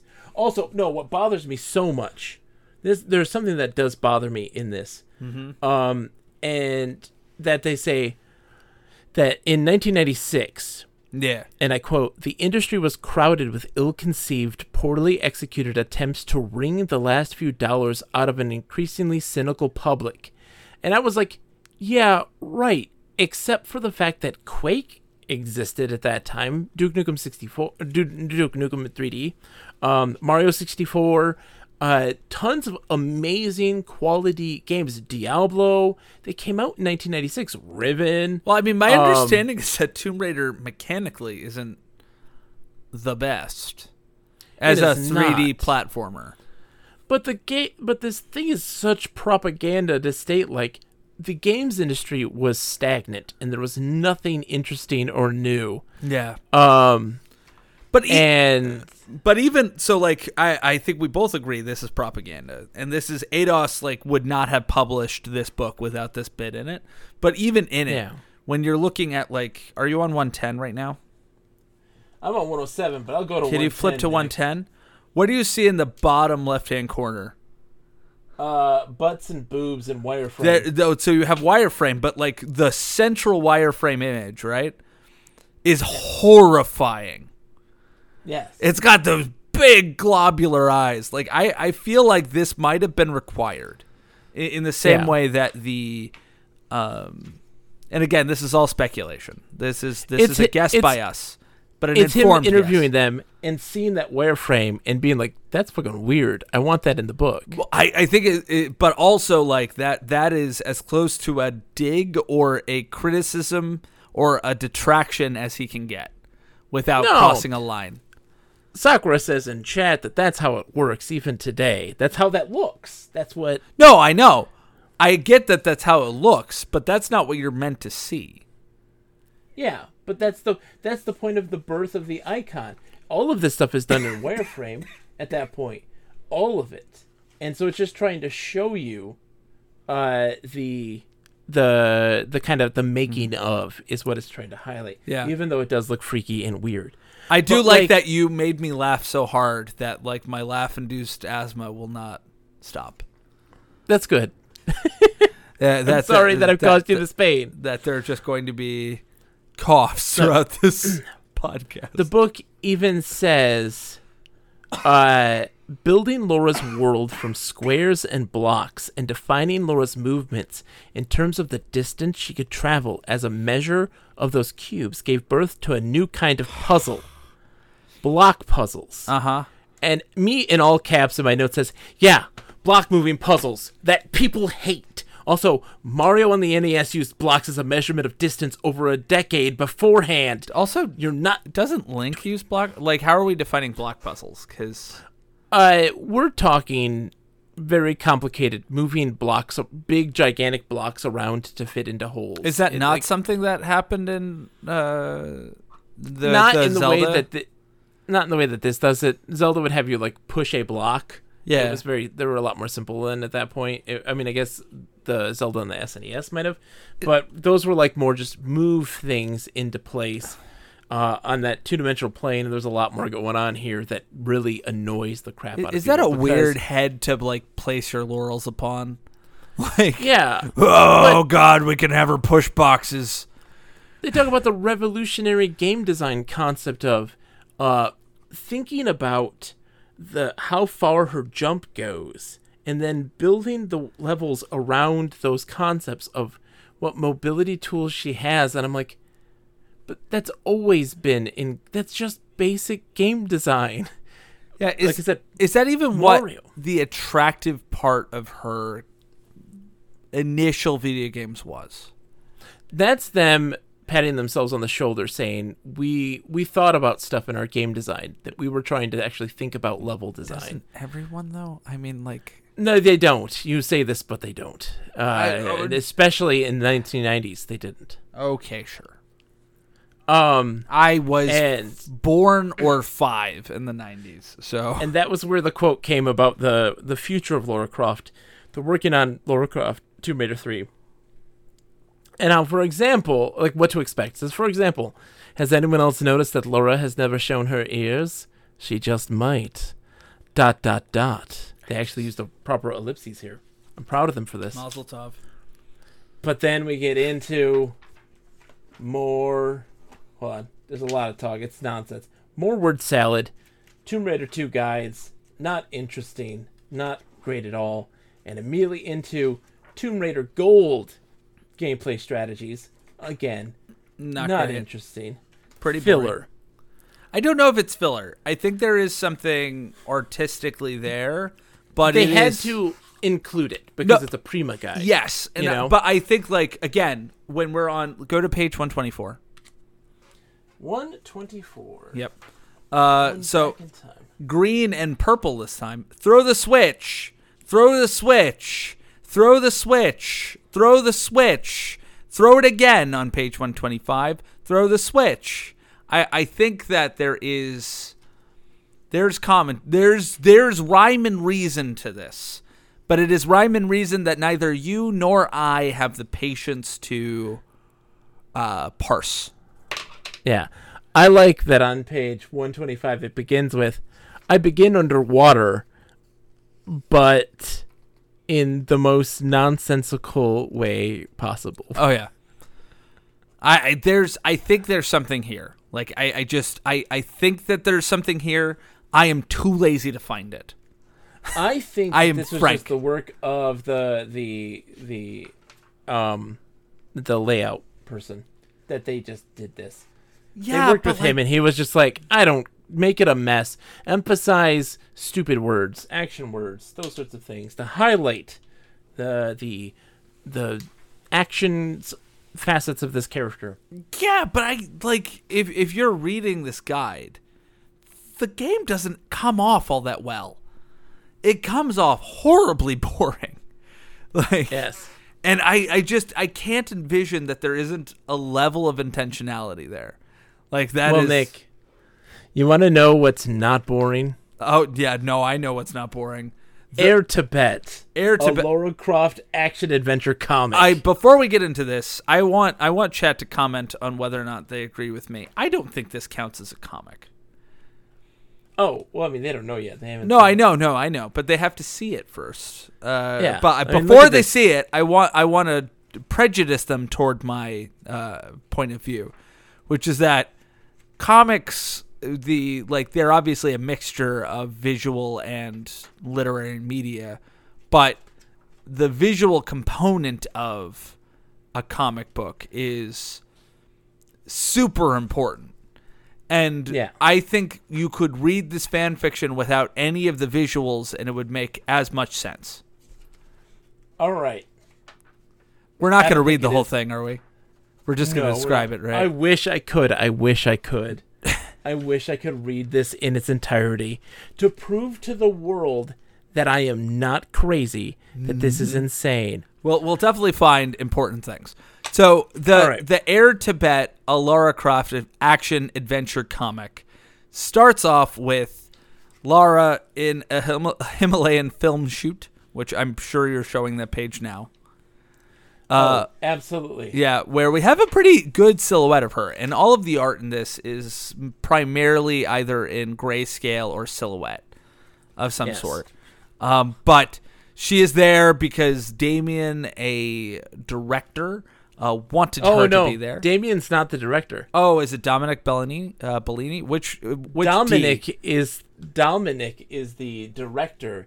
Damien is Damien is the defense minister. Oh, right. That's weird. So Damien wanted her at this film for some reason that I continue to not understand. Okay, you'll be very confused about all of this. He called Lara Croft on her emergency-only phone. Yes. To do a meet and greet with this actress named Joni. Joni, who is filming the scene in the Himalayas for Amazon Queen, right? That's what it's called? Amazon Princess. Amazon Princess. She does very Xena pulpy lady films. Yeah. Yeah. So Laura's annoyed by this. Yeah, as a waste of her time. And Damien's like, well, I got a plane to catch. I'm meeting up with Ming Wo, a Chinese opium dealer and nuclear arms stockpiler. Yep. And Laura is, of course, like, he's a scumbag. He's the worst of the worst. And he's like, well, I'll be flying by over the set. Wave to Me When I Go by Laura meets Joni. Yep. And immediately notices after shooting some apples. Yeah, totally unimportant. She's bored and just dumb. And also, their reaction to it makes literally no sense. Because if a lady pulled out a gun and started shooting at a tree, I wouldn't be like, hey, stop it, you're being too loud. I'd be like, holy mother of God, there's a crazy person over there. Everyone run. Yeah. And everybody is looking for Terry, this assistant look at page makeup 156 artist. For the chat. Yeah, for the nuclear arms stockpiling. Yep. No. 156 is the apple shooting. Sorry. The apple shooting, yes. There she is shooting apples. The director is an asshole. This is him saying that Hollywood is stupid and vapid and totally dumb. Mm-hmm. He hates Hollywood. And so she meets Joni and notices immediately that Joni is wearing a necklace. A necklace that has a history. She asked Joni where she got that necklace, and Joni tells the tale. Nick, you want to tell how Joni got that necklace? I mean, how much detail do you want me to give? Because this is typically where I would jokingly be very reductive. She goes to meet Ming Oh, so we're not even going to give it to me. Yep. And she's flirting with his son, Ping. Oh, it's something that I do want to say is that something that's very weird is that at this moment it goes to third person plural. So we're initially in third person singular, normal narrative. Oh, he does this a lot in this thing too. Yeah. We flash back to. We go to the royal we.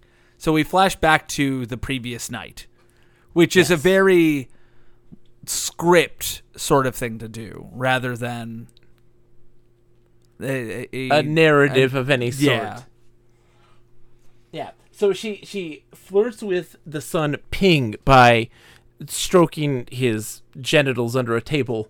Mm-hmm. With her leg. And she tells him that she would really, he's like, I'll give you anything to have sex with you. And she's like, okay, well, there's one thing I'd really like. Do you have any jewels around? Any egg-shaped ones that she traces with a celery stick, of course, to be like, it's a testicle, it's your balls. Yeah. And he's like, I got one. Definitely got that. Weirdly specific that definitely have it. Definitely have it. Uh-huh. And so he gives it to her, and they go and do it. And the sex scene, of course, cuts to black. Yeah, no, it doesn't just cut to black. It does something even weirder than that. Where is it? Oh, God. What line? So. Oh, yeah. So it's, she places it around her neck, puts her arm around Ping, and with the other reaches to pull blackness down from the sky as though lowering a blind. Yes. Like, that's so bizarre. I mean, it makes more sense, I guess, later, sort of. But it's still weird. And then we go back to the third-person plural perspective, where now we're Laura. back at the film shoot. Yeah. Here's the thing. All of a sudden, the plane goes overhead. Mm-hmm. And Laura and Joni get sucked up into... What is it? The shame spiral? It is the Lai Chi solar shame spiral. Yep. It is a tornado that emerges when wanting to right a wrong of an underdog. Apparently, this necklace is one of a pair.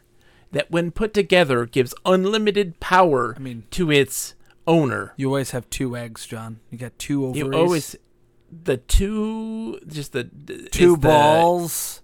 Two balls. Unless you are a disgraced Tour de France bicyclist. Yeah, then you have fewer than that. Yes, indeed. Yep. Mm-hmm. So Joni is like, "What the hell's happening?" One olive short of a martini, one might say.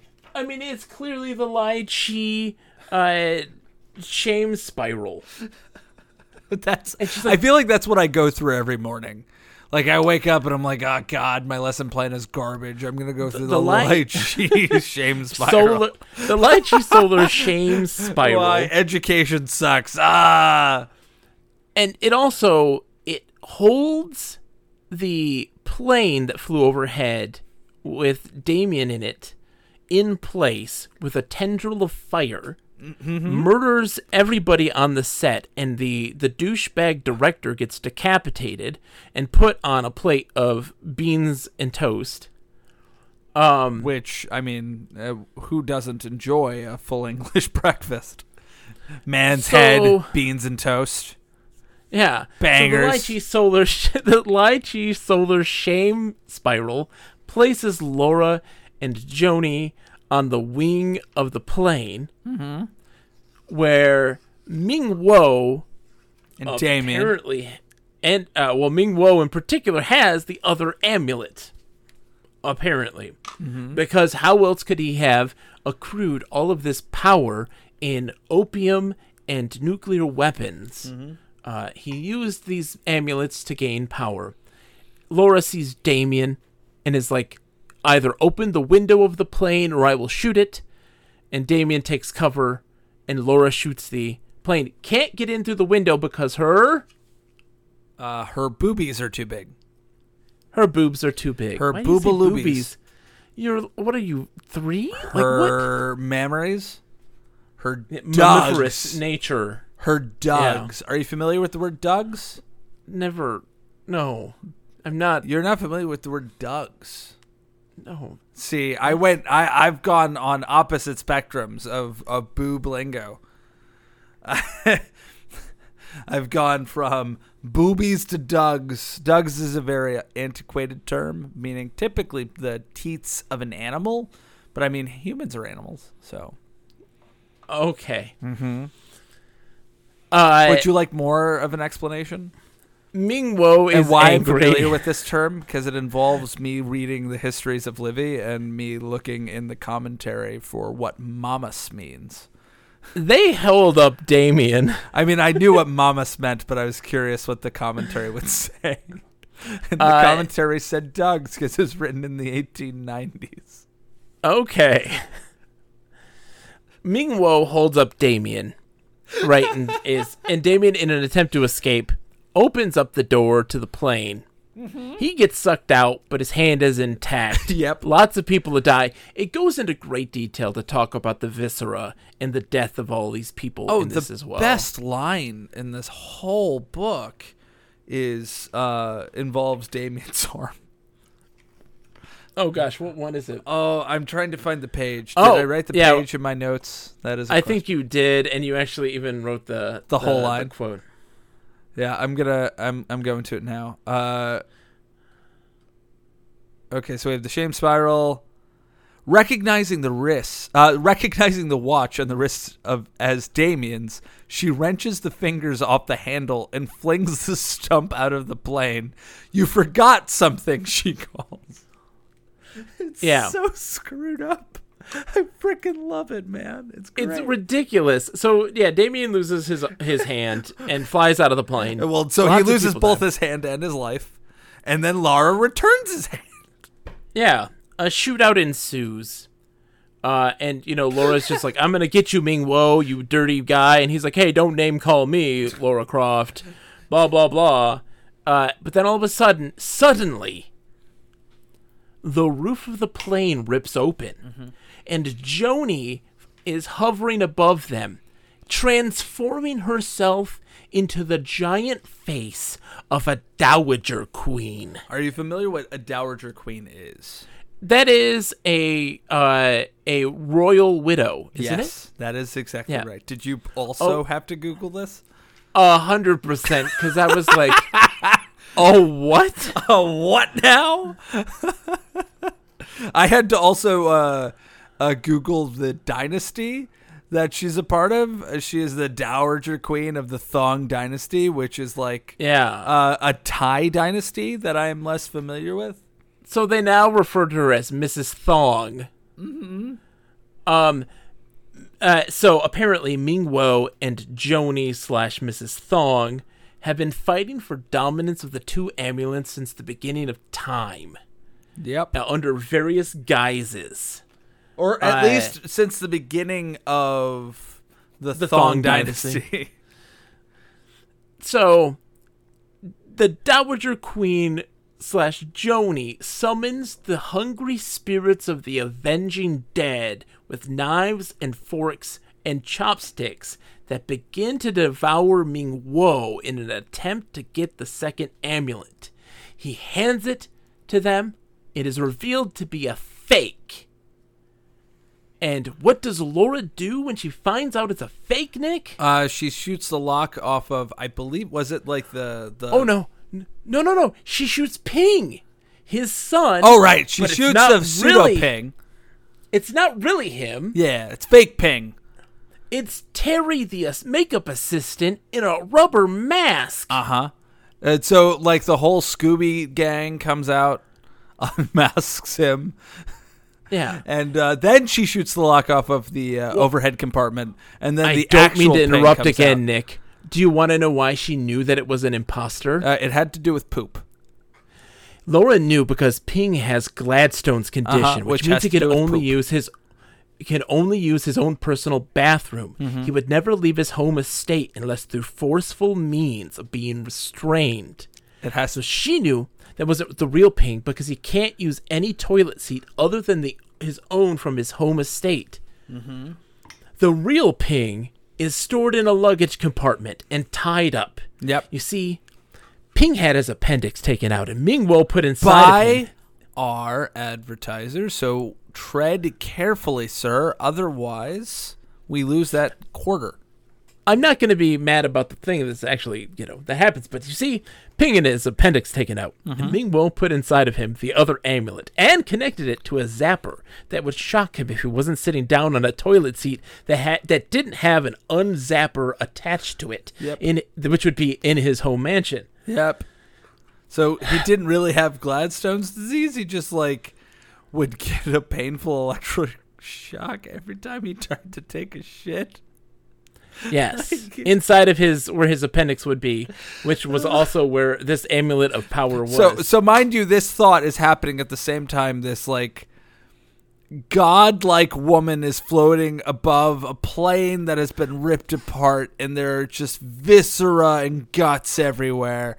And they're in the Lychee solar vortex. Was it the Lychee solar shame spiral? And so she cuts him open, removes the amulet, and then destroys the amulet, saying, and I quote, "Nobody should have that much power." And the Dowager Queen's response is, "Yeah, you're probably right," lands the plane, and they all live happily ever after. What do you recall what she said to Ping after cutting him open? Oh, what did she say? She reminded him to put his liver back in love. Put your liver back in, love. Yeah. And that's mind you, the end, mostly. Gladstone's condition was never mentioned. It does have an afterword. It does. Where Laura is... It does. Where Laura 3 years earlier. 3 years earlier. Laura's in a library. Uh-huh. Obligatory scene, apparently. Yes. The librarian is like, "You're my best customer because you love books," as if, a library has customers. Mm-hmm.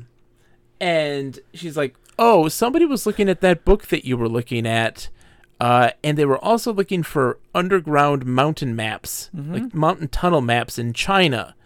And Laura's like, "Let me see those maps." Because that was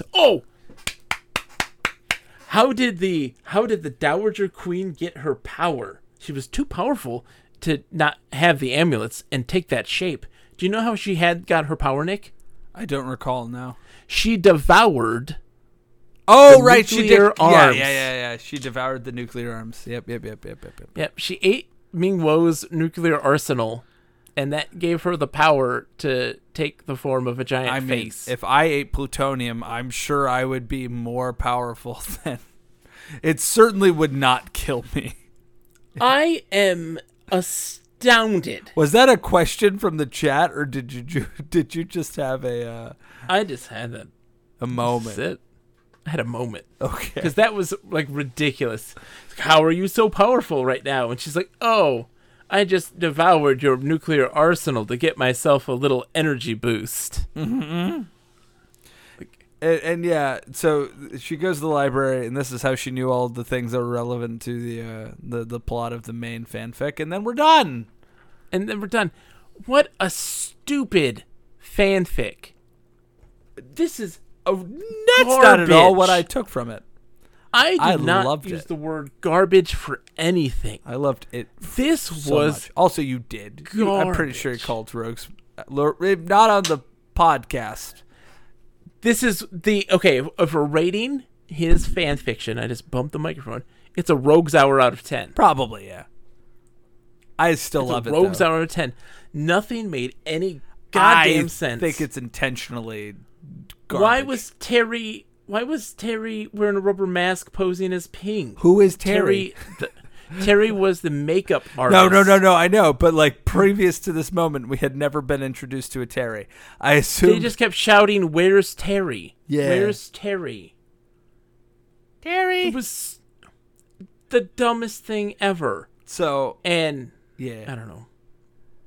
yeah, Gladstone's condition, appendix, great, being taken out. all excellent, wonderfully The weird. Zephyr, the Dowager Queen. Mm-hmm. I'm a big fan. Chopsticks. Oh, right. You forgot to mention that they were throwing utensils and that there were undead attempting to eat Ming-Wo, and then they successfully ate him, if I recall. They successfully ate him. Correct. They were in mid-devour when he produced the amulet. And they're like, oh, never mind then. I guess we're fine. And then it turned out to be a fake, and so they just ate him. Yep. Mm-hmm. Do you have any other thoughts about this, John? The only reason I ask is because I'm having a bit of a plumbing problem. A plumbing problem? Yeah, I'm having a bit of a plumbing problem. So do you have any lingering thoughts? Oh, do you have a real-life plumbing problem? No, it's. Can you take a look at it, actually? What is it? What? I don't know. I'm not into this bit. Oh! What is that in there? It looks weirdly leather, John. Let me try to get it out. Let me reach in there, just elbows deep into your toilet here. Yeah. Uh-huh. Let me take a look. Is there an how anti-zapper? are you breaking your... Oh, you got like weird rubber bones to get around the S-bend. That's disgusting. Oh, yeah. Man, you should see. I'm very limber. Yeah. And, Nick. Yeah? What are these? Those are the reins, John. Why, Nick? Mm-hmm. I never thought. I had no idea where you were going with this bit, by the way. It took me a second. So just so everyone knows, we literally never write that bit. It is just something that portion of the podcast is just something that we always improv. And then the other person has to like try to sort out what is happening in that moment. I mean, I guess it makes sense. I was like, oh, because the next thing that we're going to be reviewing is the Nintendo Adventure Books #1, Double Trouble. It makes Super perfect Mario Brothers. sense why I would do what I did. Super Mario Brothers book. It's a choose-your-own adventure style book written by Clyde Bosco. I'm Here's super the excited thing. for it. Here's the thing, folks. If you know me, I'm a firm lover, a passionate lover, a caressing lover of MMORPGs. I've talked before at great length. One second. That just sounds like such a non sequitur. Why? Because we're talking about Double Trouble, the Nintendo Adventure books featuring the Super Mario Brothers book, and you're like, you know what I love? MMORPGs. We're gonna get there. I have talked at great lengths about a particular MMORPG called Castle Infinity. It is a children's MMO. It's a puzzle platformer where you have to save dinosaurs from imprisonment in an alternate dimension where they survived and were very technologically advanced. And it also taught you Esperanto, the made-up language. Clyde Bosco. Lord knows you love made-up languages. Clyde Bosco is a pseudonym for a person by the name of Russell Ginns, who is the man who designed and created Castle Infinity. And we didn't know this until like 2 days ago, and it blew my freaking mind. Yeah, it's really interesting, the author of the book. So often when we're trying to assess the quality of a novel or any work, we try to locate where the author's name is and how large it is. And in this case, Double Trouble is by Clyde Bosco on the back in very tiny letters on the bottom right-hand corner. And I was like, who is Clyde Bosco? And I Google him, and it's like, also see results about Russell Ginns. I'm like, why would it do that? And so I looked up, and it's like, it says he's a game designer. What? And so I look it up, and he was the creator and designer of Castle Infinity, this thing that I rant about endlessly, about like how wild and obscure this MMO is. And so I am very excited to read this book and experience the delightful journey. Yeah. And we've already sort of looked at it. We haven't read it. And there's some really interesting components to it. I don't know if you want to comment on that. Where it's different from like the Zork books that we've read and the other Choose Your Own Adventure novels that we've read. Choose Your Own Adventure styled novels. Yeah, excuse me. I forgot the word style because TM, CR, BS. So what determines how you progress is based on actual physical puzzles and mazes that are in the book itself. So it's like, hey, pick a path and follow that along, and it will lead you to the page that you need to go to. Or you'll earn this item. And then later on it'll reference, hey, which item do you have? And that determines how you're going to progress in the story. And so I feel like it's going to be what we want in a Choose Your Own Adventure style book, where it's a lot of tiny deviations that constantly reconverge just to tell a different story, but always keeping itself on track. Yeah. I think it's going to be interesting. Yeah, it's something that I think you and I found frustrating, especially about the second Zork book, the Malifestro Quest. Malifestro Quest, was the lack of variance. And the lack of like legitimate variance. Like there technically were other paths, but those were all death. So we're hopeful that now that there's more of a random component, or not exactly random, but well, no, there's a situation where the decision that we have to make isn't based on any logic. Yes. It's just, hey, pick a path, and that will tell you what page to go. And it's not going to doom you, but it's going to give you a different experience, even if it's a small deviation. Yeah, I will maintain, though, that in the Zork quests, there's not much logic. You could try to outthink it, but it is, at best, a flip of a coin. A lot of the decisions are like, hey, do you remember this clue we gave you so many pages back? Yeah, in Malifestro Quest that's true, but I think that in both overall, most of them are either very prima facie, obviously that's the right decision, or it's a coin flip. Yeah. We're hoping that that's not the case with this one. Well, Nick. Yeah. I think that was a pretty good podcast. I mean, I coughed a lot. That's a good thing. I think that's... I've never coughed in a podcast before. I hope everyone enjoyed... Sakura enjoyed it. I'm glad. We won't do this very often, but I thought because of this being such a major visual emphasis in this book, that we had to at least do something as a more visual aspect of it. There will be an audio version.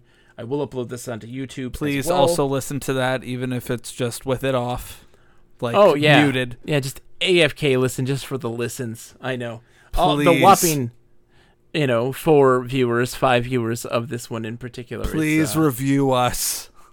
That's, half of our listener base. Give us 5 stars and glowing commentary on Apple Podcasts. Nick wants you to worship him like everyone worships Lara Croft right now in this day and age. Indeed. Lara Croft is still very, very in the zeitgeist. Very much. In fact, presently, she is the president. The president? The president of the United States of America. And there was silence. Good night, everybody.